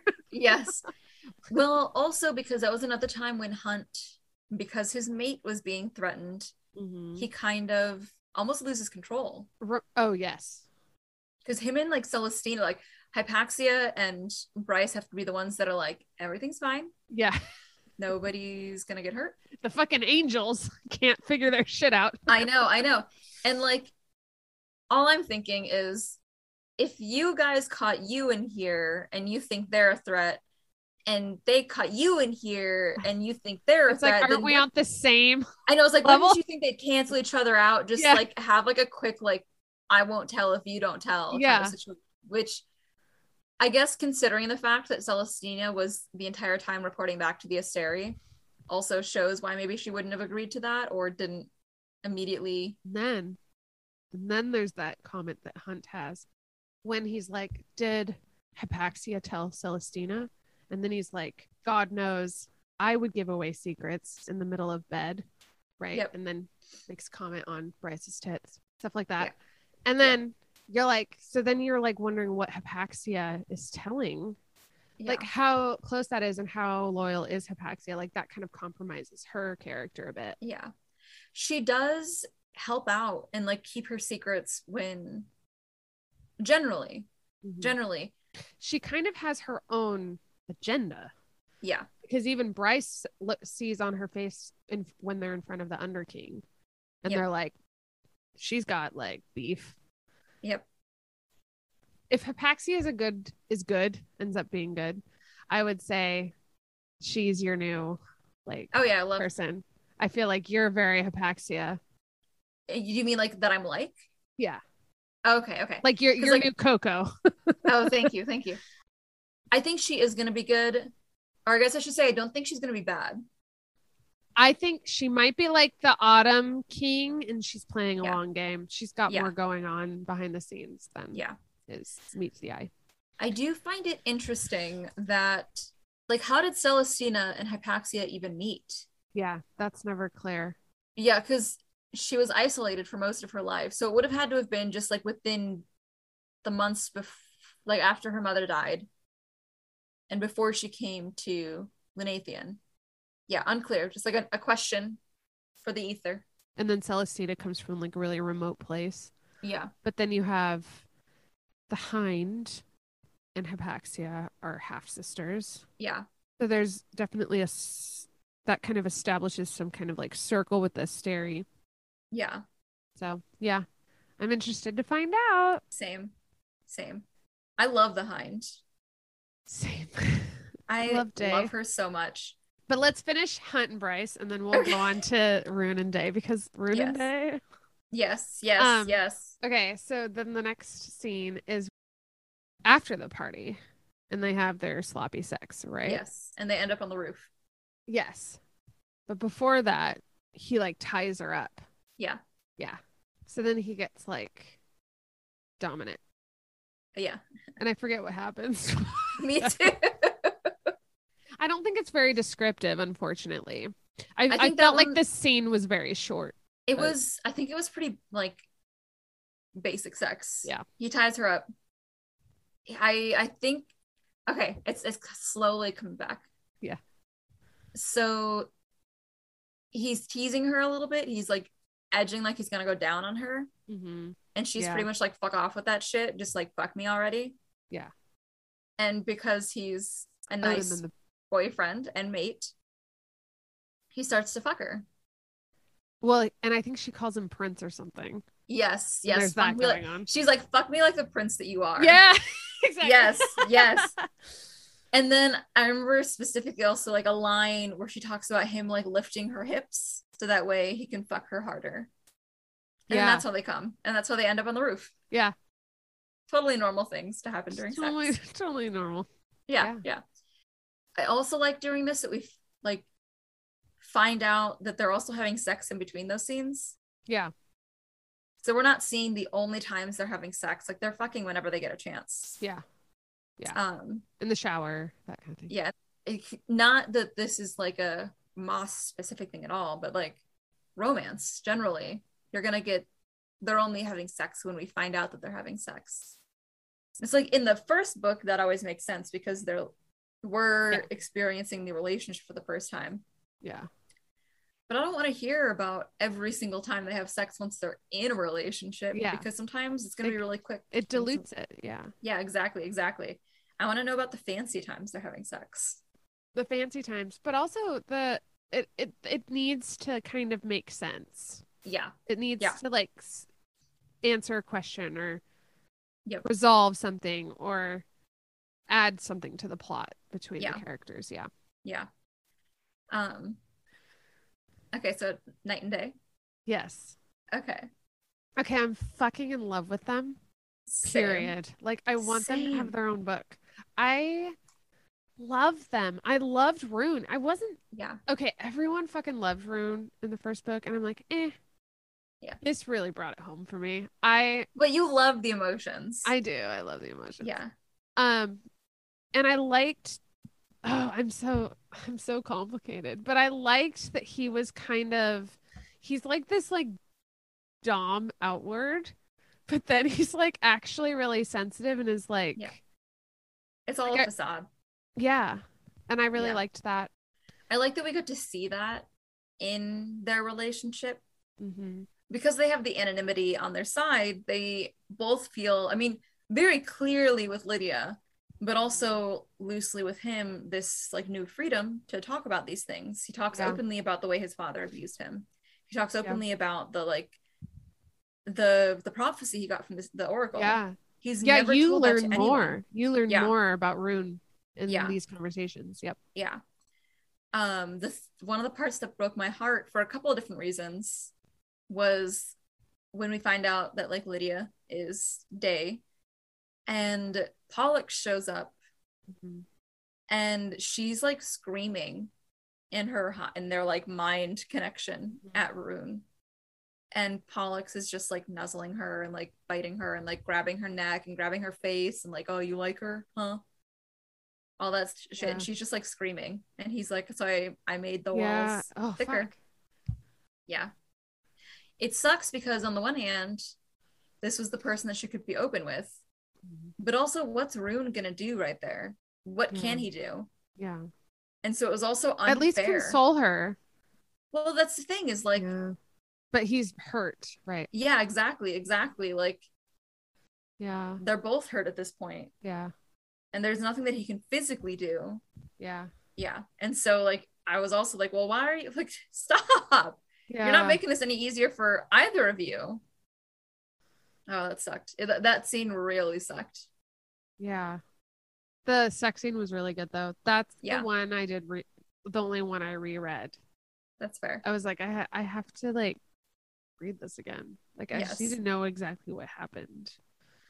It was good. It was really good because nothing gets me more than when he says, "Come for me." Oh yeah. You know, and that's the first time I've read that in a long time. That's probably the first time she's had sex and actually come. Yeah. So, yeah. Considering who her sexual partner has been. Well, and I guess another part of his like sensitivity is like before he even enters her, he's like, "How do you want it?" Yeah. You know, which one is very attentive for what he knows about her experience with sex. Yeah. But also like, I want this to count. Like, He I want feels, you to like it. Submissive. Yeah. But like the kind of submissive where he wants you to say everything Yeah. that you want so that he can give it to you. Yeah. 10 times over. Yeah. Yeah, like a very, very thorough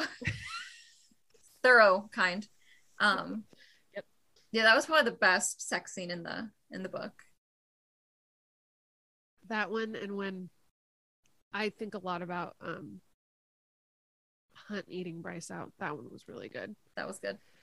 See, both of them, when they like fucking are confessing shit, you know what I mean? Like, there's a lot going on in that scene. It's not just oh, he didn't just eat her out. Like, that's not what we're reading here. We're reading much more. Yep. I think about that one a lot. I think it was because it was the first really satisfying. Yeah. I think that's when they made it, I think. No, it was, because that was when they said, I love you. And then it was after that when they had the conversation in bed. Right. Yes. About them being mates. Yeah. And that was also so cute, the way that they did it. Cute. Yes. Because she was like, well, I mean, we could say that we're mates. Yeah. I feel like the Umbra Mortis isn't a boyfriend. That was cute. Yeah. Yeah. I liked that. And then I liked that they like talked about their different ideas of mates, which is like so good, because it really kind of brought up a lot of like ideas of like religion, or like, what does marriage mean to you, and stuff like the conversations you should be having with your like partner or your mate. Yes. Where it is like, what does mate mean to you? But and she's like, but when I say mate, this is what it's going to mean. Yeah. And it's going to mean much more than it's going to mean a different thing. You know? It was a good part on like a good point on Moss's part to clarify what that means again. Yeah. Which for Moss readers, we know what mating is, but like for the angels, that we kind of got that distinction. Yeah.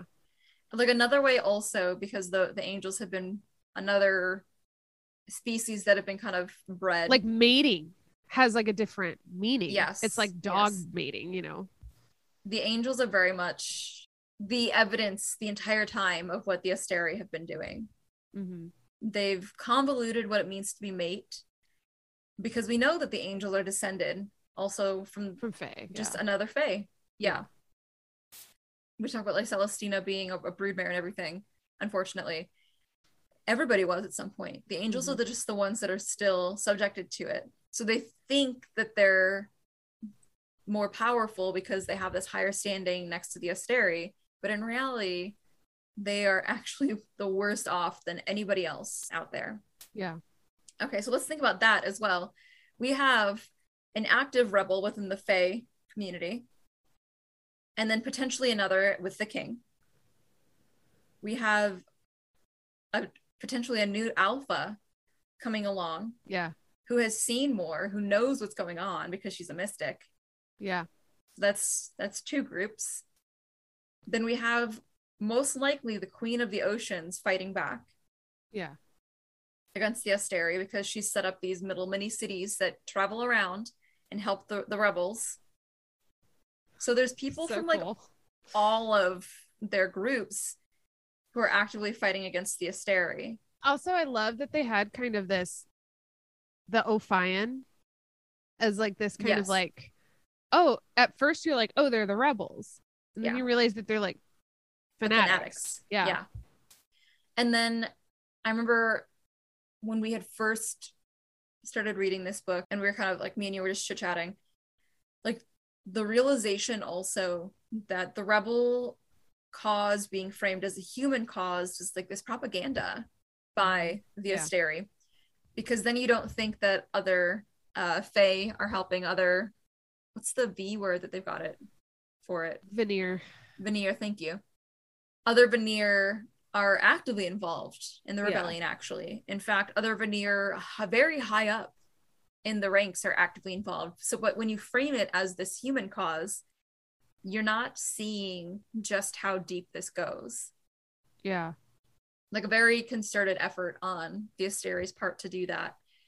But what it's done on the flip side is they, other than Bryce and Hunt, who they have had a close eye on for various reasons, they don't see the extent of the rebellion.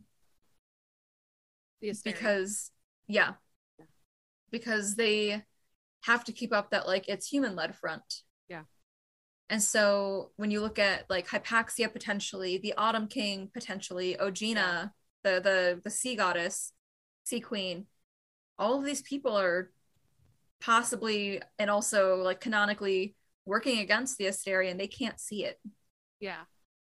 Which is fun. Yeah. It's exciting. I like that. I like that they noted that, and that became like apparent to kind of leave those possibilities open. Also, General Sendas, I hope her and Therion get together. Yeah. I think that would be cool. She's like a general. I kind of hope that he fucks the dragon. Really? Oh yeah. Yeah. I mean, they'll be sharing a bed at some point. Yes. They'll be like close proximity. I definitely think so. In the Viper Queen's den. Yes, forced the one bed trope. They're probably gonna fight. Oh yeah. They're gonna fight and then they're gonna bang. Yes. And they're gonna fight again. And they're gonna bang again. It's good, but it's all gonna be in the ring. Yep. It's part of the show. Yes. I have mixed feelings about the dragon running off, but that's another thing that I feel like they're setting it up for something bigger. Like I would like to think that she wasn't just being stupid. No, I get massive Nesta energy from her. Okay. I feel like she's just kind of like, fuck you all right now. Yeah. But there's something going on. Yes. Or she has like a past or something and you're whatever. We're going to find out obviously her sordid past. Yes, exactly. Yeah. And I think, so the next book is going to be Therion, Viper Queen, Ariadne. Yeah. And then Ethan, the Lost Fender Alpha. Yes. Declan and Flynn. Yes. Thank you. And then Hypaxia and Celestina. Yes. And possibly Therion in there because we know we've already established that Celestina and Hypaxia and Therion are like besties. And then Hypaxia and the Hind, because they're sisters. Yes. Because when they were having that conversation at the ball, they had the same kind of like, maybe we could not start over, but like start. And the Hind kind of has this moment where she's like, okay. Like she doesn't say no. She's kind of intrigued by the possibility, but because we know now she's stay. Yeah. There's a lot more that she has to do before she can get to the point where that's possible. Yeah. So they're also like, there's like crossovers between them because Therion is good friends with Ethan, who will connect them to like. Yeah. That's everyone who's still in like the Nathian. Yes. Yeah. And then you have Hunt, Baxian, and Rune in the Asteri hold. Pollux, all that jazz in the Hind. So they're all going to be kind of there. And then you have Bryce and the original gang. Yes. It's like Frasier goes back to Cheers and everyone's like home again. There's a lot of moving parts now. Yeah. It's the Two Towers all over again. And you're like, and then they switch scenes and you're like, oh yeah. Like I forgot. This is happening at the same time. I forgot that they were doing that. So that's gonna be fun. Yeah, I'm so excited. I was just like at work, I was just like, shit, like there's people who are imprisoned and then someone just like entered a new world and now they have to be there for so long in my head and until I can read them out of it. Yep. And when is that gonna be? I don't know. Melissa? I don't know. The one with all the answers. I don't think she's announced it yet. I also read though that she's notorious for pushing her release dates out. Is she? Yeah, notorious for having to like delay it for another month or two. Yeah. Okay. Let me Google real quick and we'll see if there's any kinds of yes. Let's see here. Real quick, I will say this. Mm-hmm. I really enjoyed how much of the world we got to see. Yes. Yeah. Even like the astronomer and the mystics. Like at first I was kind of like, what's going on? And then I was like, this is really weird and like kind of intriguing that this is like visually. Like you just see these people in these tubs of water and they're just like, and there's like this like kind of interesting interaction that happens with like Bryce, Tharian, and Ethan where Bryce is kind of freaked out by it. Yeah. And then Tharian's like, oh, are you going to be a princess now? Because she's just like, well, okay, we have to do something. Like it was like, like you're going to put your princess shoes on. Like, it's like she would have done that shit beforehand anyway, but she would have done it a lot easier because she wasn't a princess and all eyes weren't on her. But that was really kind of like interesting, and like the sprites and like the rings, like it felt very whimsical in that way also, but also the context, like it felt whimsical but unsettling. Absolutely. That was definitely unsettling. Moss also does this thing where she loves libraries, and that's why I loved that she had like Bryce and like the antiquities, Griffin antiquities, like that was kind of new and cute. And then she's like in the library and there's books and everyone's like researching things and stuff. And I had this moment where I thought the astronomer's lair was like an ancient, because there's like, it goes deep, doesn't it? It does, yeah. Like it was visually very like thorough to me. Yeah. I wouldn't say I have the greatest imagination of like figuring out where everything is, but like I felt like I was there for it all with this, where you have like the 3 tubs coming up on kind of like these pillars, and then below it is just this abyss that you don't know what lives down there. I found it interesting that like she spent so much time describing things that we only spent like 1.5 scenes in. Right. But in the same vein of like this scene, I loved the role that Hel played in all of this. Yes. The big reveal that they've been on their side the entire, like the reason the hordes are always trying to get over is because they've been spending all this time trying to save their worlds, this world that like they left the Astarion because they couldn't defeat them the first time. It was so like cathartic when like Bryce is like, where's Adis? Is this Hel like in Prythian? And they're just like, what the fuck is she talking about? Like, because they also don't understand what she's saying. They don't but like, it's someone repeats back to her Hel, and she's like, yes, Hel. And they're like, no. Like, but it was like, you know what I mean? You don't know her. Like, no, what are you talking about? But I just like, it's just like this like this person who's so terrified of something that is actually better off. Like everyone just needs to go back to Prythian, you know? And like the Underking's just like this stupid middleman. He's like middle management. Hungry. He's like middle management who's like sucking the life out of all the lowers. But on the note of like what I was trying to say too, go ahead. Well, it's just okay. No, finish that because mine's just different. It's related but different question. I feel like we see so much of the world, like we see the mystics, but also like the ocean, and kind of like I was kind of getting PTSD a little bit from like when we read the Gods and Monsters. Oh yeah. But then I was like, actually, this doesn't feel as, because that was the Millicines were like meant to be really offsetting. Yeah. But this felt like a different kind of ocean depth that I really enjoyed, right? Because it's like General Syndes, it's the Queen, it's her like big cities. When they're in the Istros, they're just like offices. They just go over to the room over there. They dip in for water when they need to. They're like pretty much above water. Yeah. It was very like modernized. Yeah. Very modernized. Yeah. Yeah. So I have a lot of hope for the ocean. So it was kind of cool because I knew that was something everyone was really excited after Crescent City 1 was like, oh, we'll get to go under the water, you know, see all these different worlds. So that was kind of nice.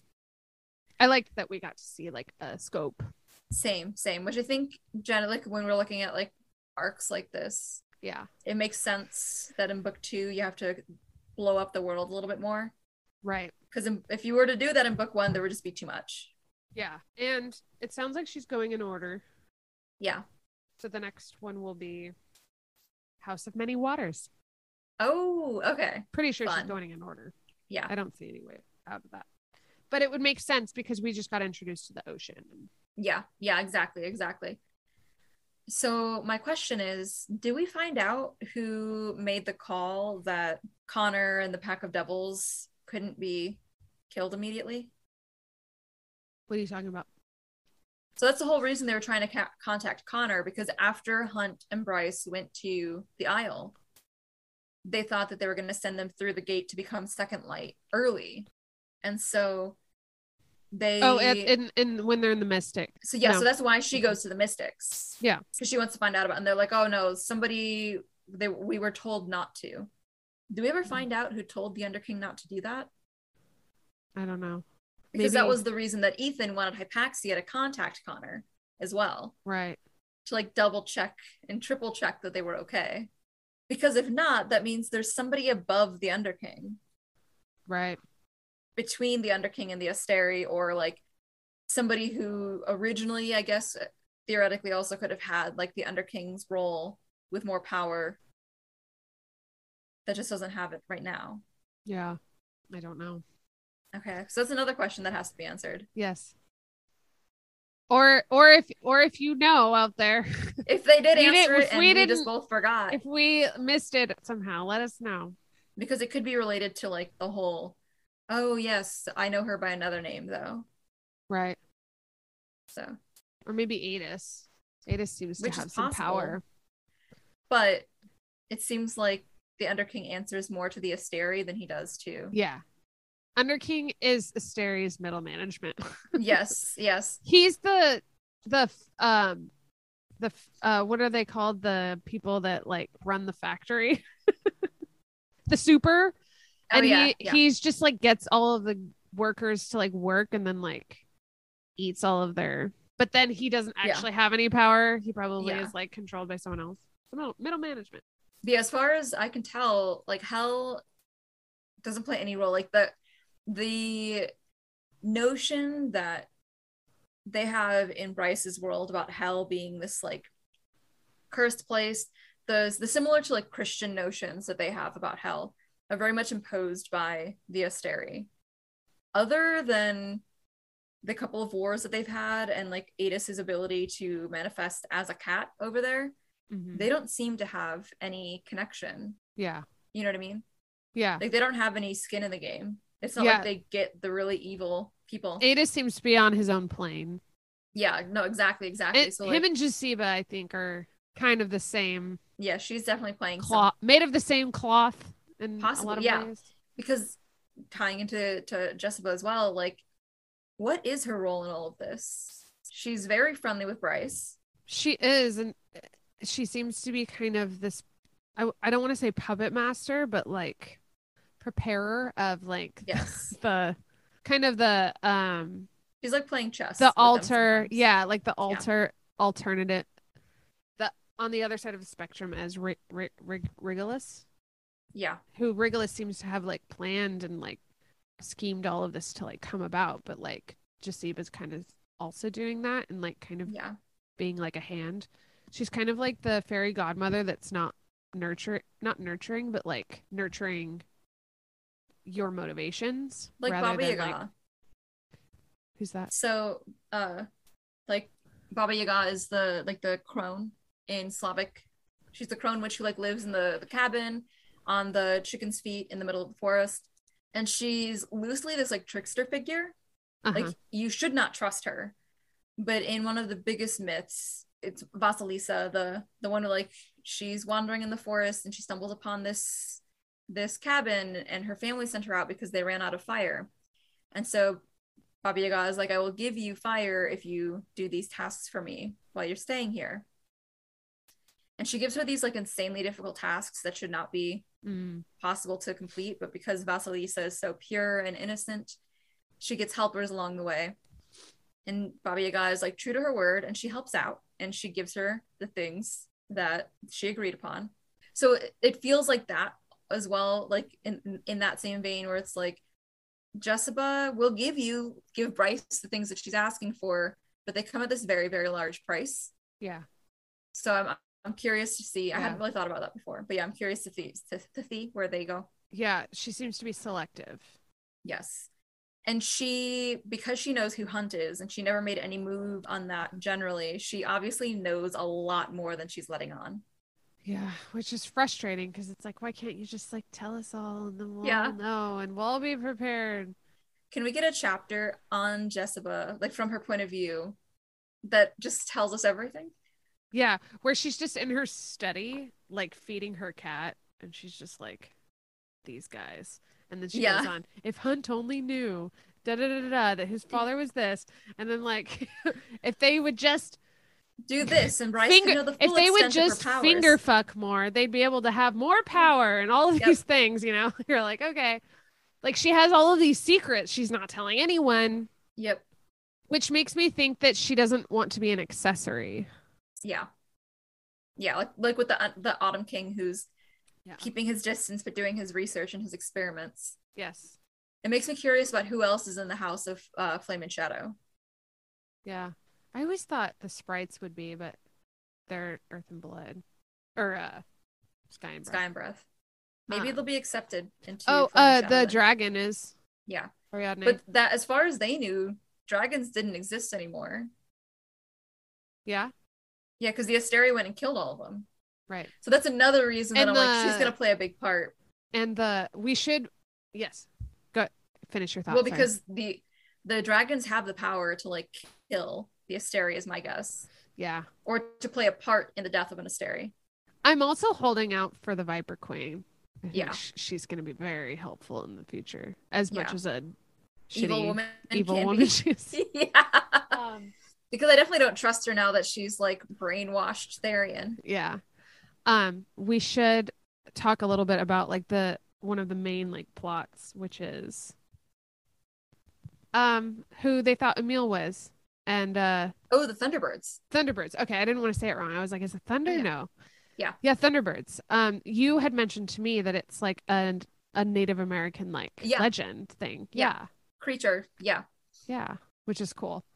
I wish that I was kind of excited to like see it, but then like Same. It just never happened. Like she died and then Emil Okay, so that was another jumping back real quick to Lydia again, where like when we find out that Emil didn't have powers, the timeline didn't add up for that whole scene.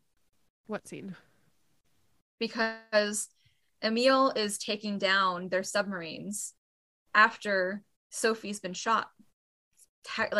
Supposedly by the Gorsian bullets, which means they were not Gorsian bullets, and that's why the manacles were untouched or like unlocked when Therian showed up. Yes, because Lydia slid her the keys. It was definitely tricky because they were really like pushing how like super shitty the Hind is and like how she would never let her live, but I'm like, why didn't she just kill her then? Like, why didn't she'll just drown. I'm like, like it just felt like that there was definitely a point being made.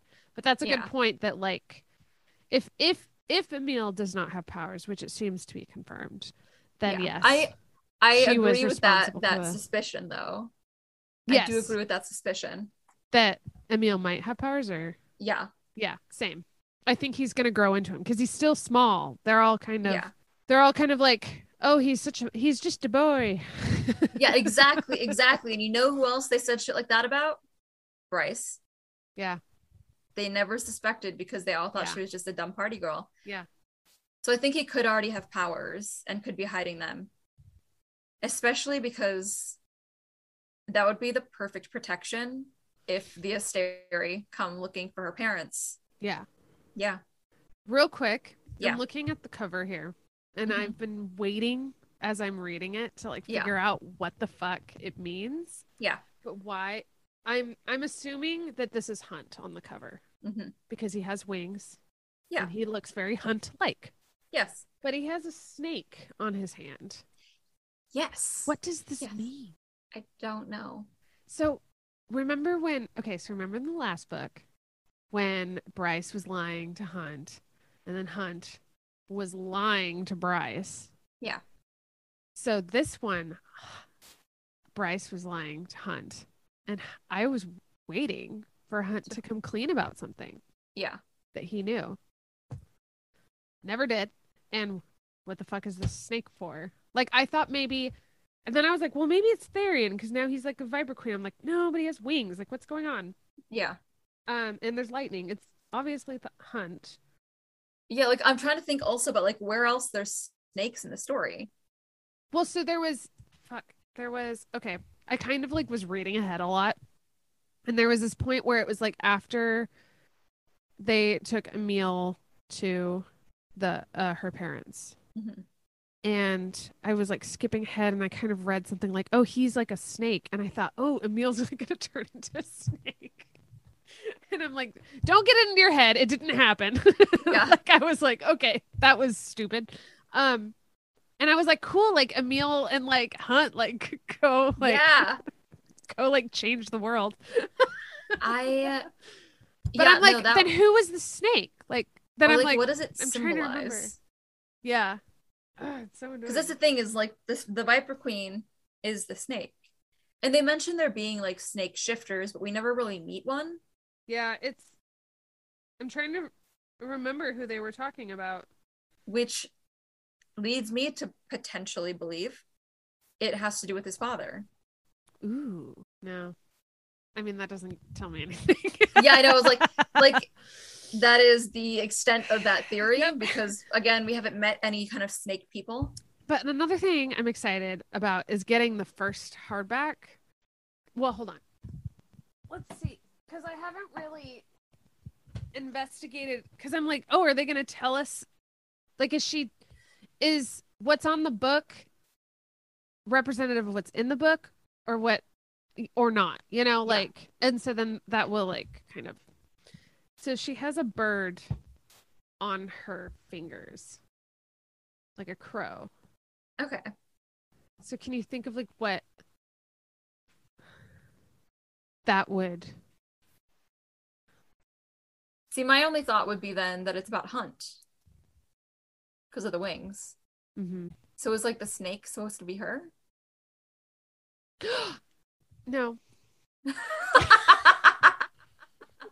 I got excited because I thought maybe it was Emil because Hunt has this like weird connection with like Emil. Not that they're like related or anything, but like I don't know. Yeah. They're going to be related now, right? Like, what does it mean? What does it mean? It's probably going to end up meaning nothing because we put so much thought into it. I know, because it is a snake and it is like out there. Like that's like, it's like foreground. It's like the snake and Hunt. Yeah. The other way around. Like, why does Hunt have a snake? Yeah. Anyways. So we've got a lot of questions. Psyche.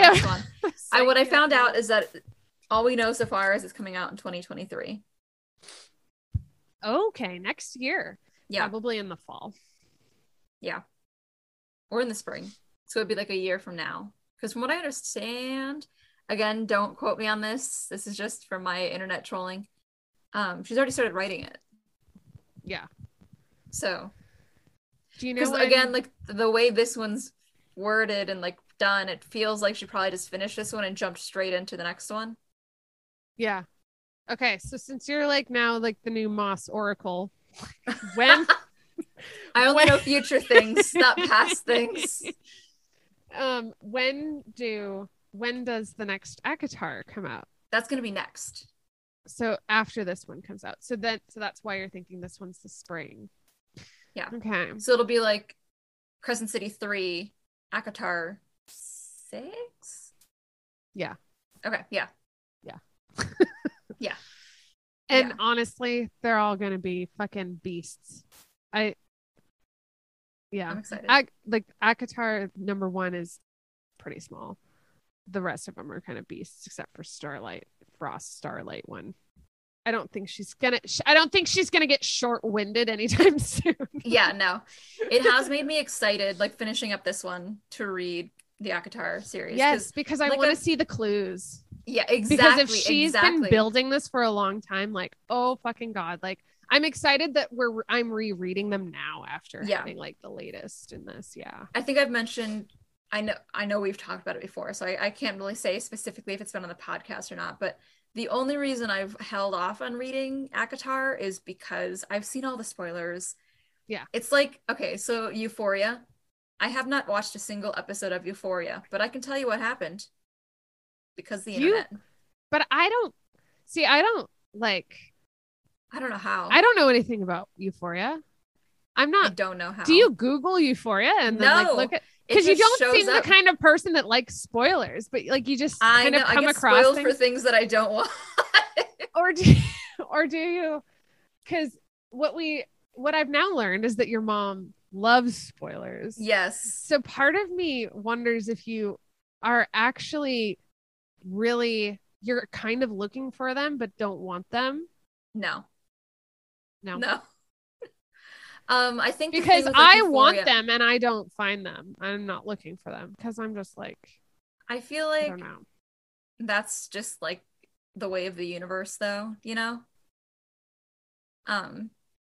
So my thing, well, like with Euphoria, I wasn't really interested. It's like, if I want to watch that, I'll watch Degrassi. I'll watch Skins. Yeah. But I follow a lot of people on Twitter that really like it. Mm-hmm. And so they'll tweet about it a lot. And then they'll retweet you're on Twitter. That's why. yeah. Exactly. Yeah. Twitter is no filter. Yeah. Twitter has it has an explosive algorithm. Yes. Like you can't avoid it. That's not where I find book spoilers. So I find book spoilers all on Instagram. Yeah.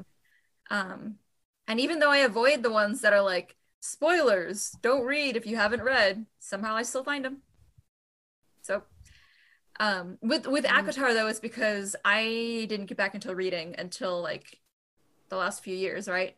Those books were all out. Yeah. So like it was well past the spoiler ban for sure. any of those. It's definitely I remember when I did read ACOTAR 2 years ago in 2020. And I remember that's when, like, of course, in the pandemic, everyone's like getting online more, right? And so I was like on Instagram a lot more. Bookstagram was kind of like coming into my feed a lot more.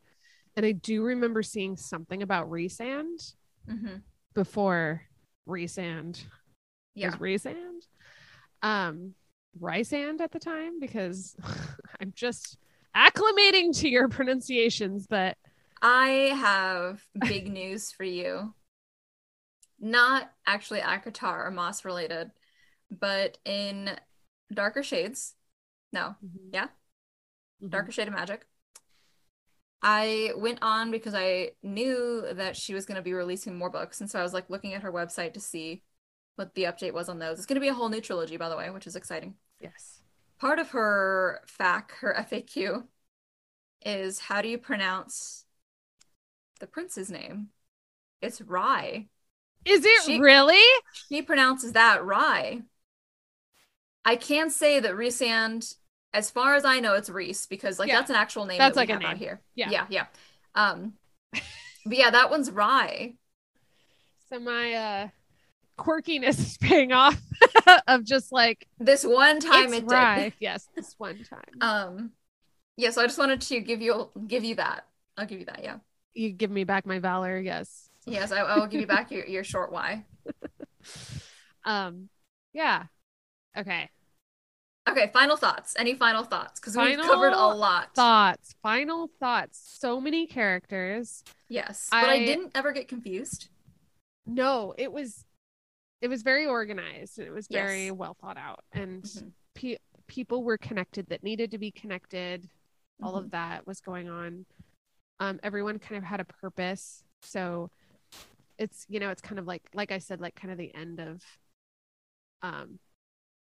Fellowship, where you're like, you kind of see everyone going off in their own directions now that we're all separated. The Fellowship has the gaggle.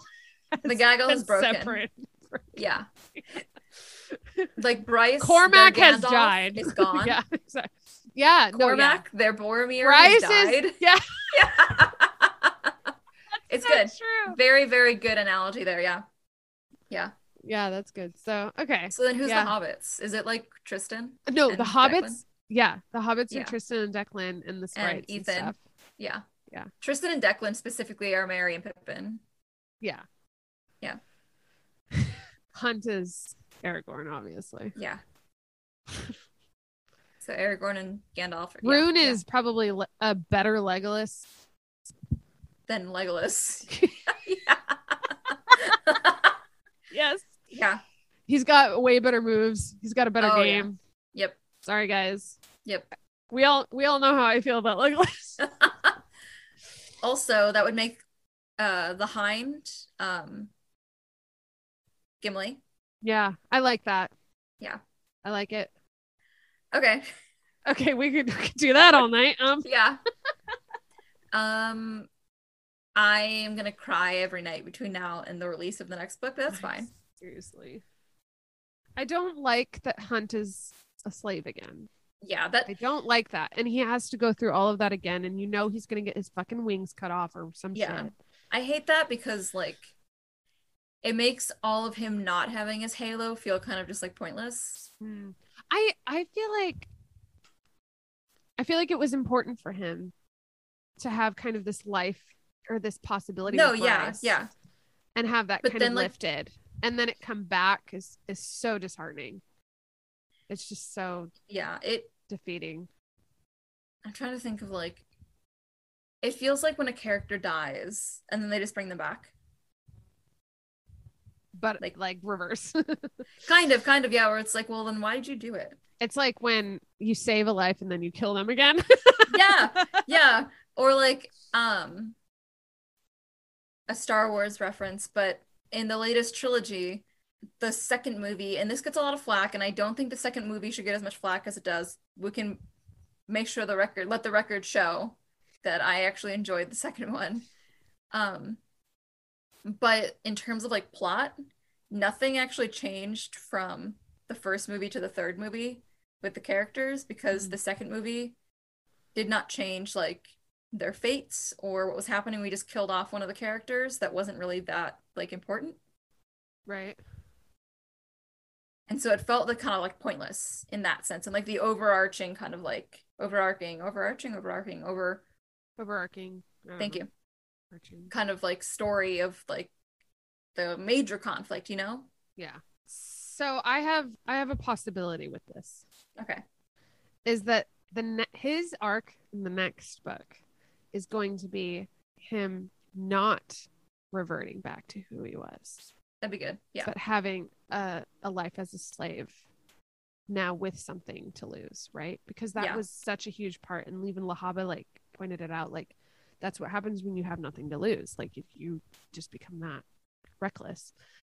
And I would say Hunt's personality is, I wouldn't say reckless, but impulsive.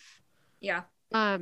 And this might really help him because I feel like Baxian's not very impulsive. Like I feel like there's this would be an opportunity for him to like, even with the Hind, like feel like this is how you be calculated and you know what you're doing and you take your time until you can like.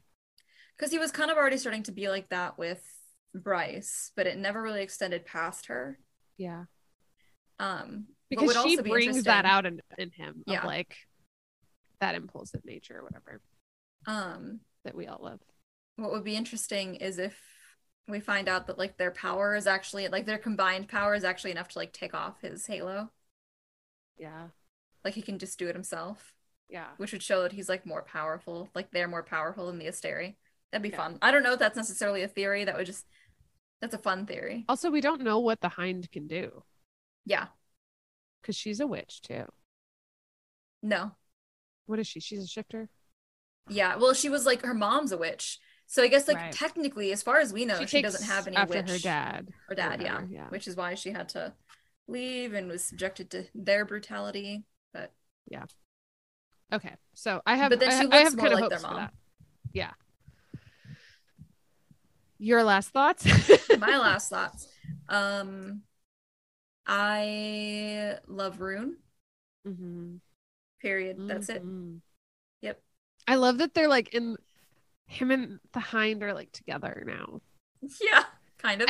Kind of, but like also, but I mean, like so many people are like actually split up between worlds.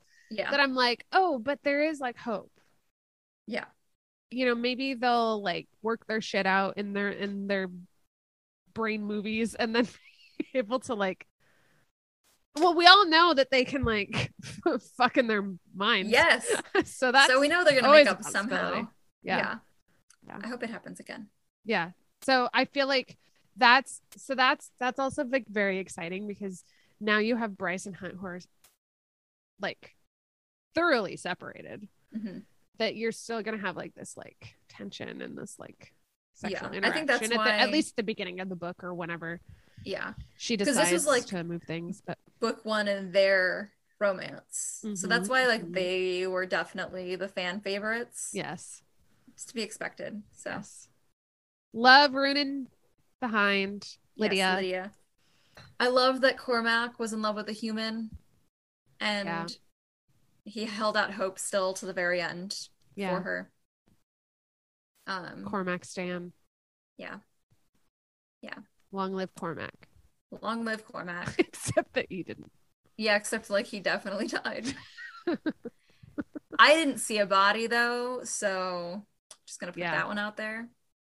Yep. He can teleport. And the Asteri like would definitely try to use him. Right. He's a snake. he's the snake. Okay. Who's the snake? Who's the snake? Okay. What is our next episode? Our next episode, I believe, is Book to Screen. Yes. We've already recorded it, so we can tell you what it's about. I forgot that we did that one. Yeah, that's why we did that one. Yeah. So next week, join us to listen in on one of our conversations again, where we'll be talking about different books that have been turned into like movies or TV shows, and we don't just talk about YA, we talk about a lot. Yeah. Well, what I like too is that we didn't just talk about like,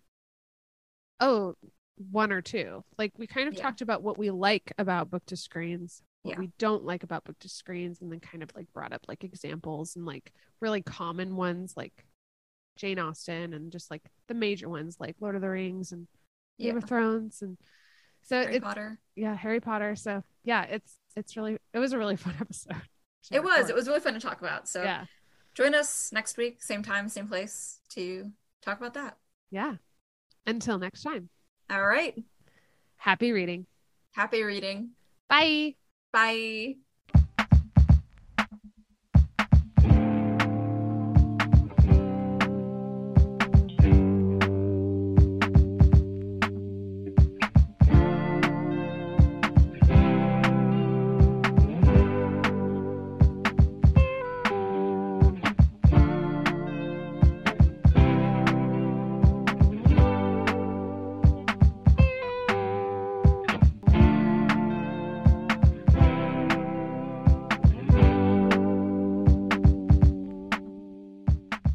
Because like they have the anonymity. Anonymity. You said it. Thank you. I kind of fumbled there at the end, but they have the anonymity on their side. I fucked it up that time. Hold on. Okay,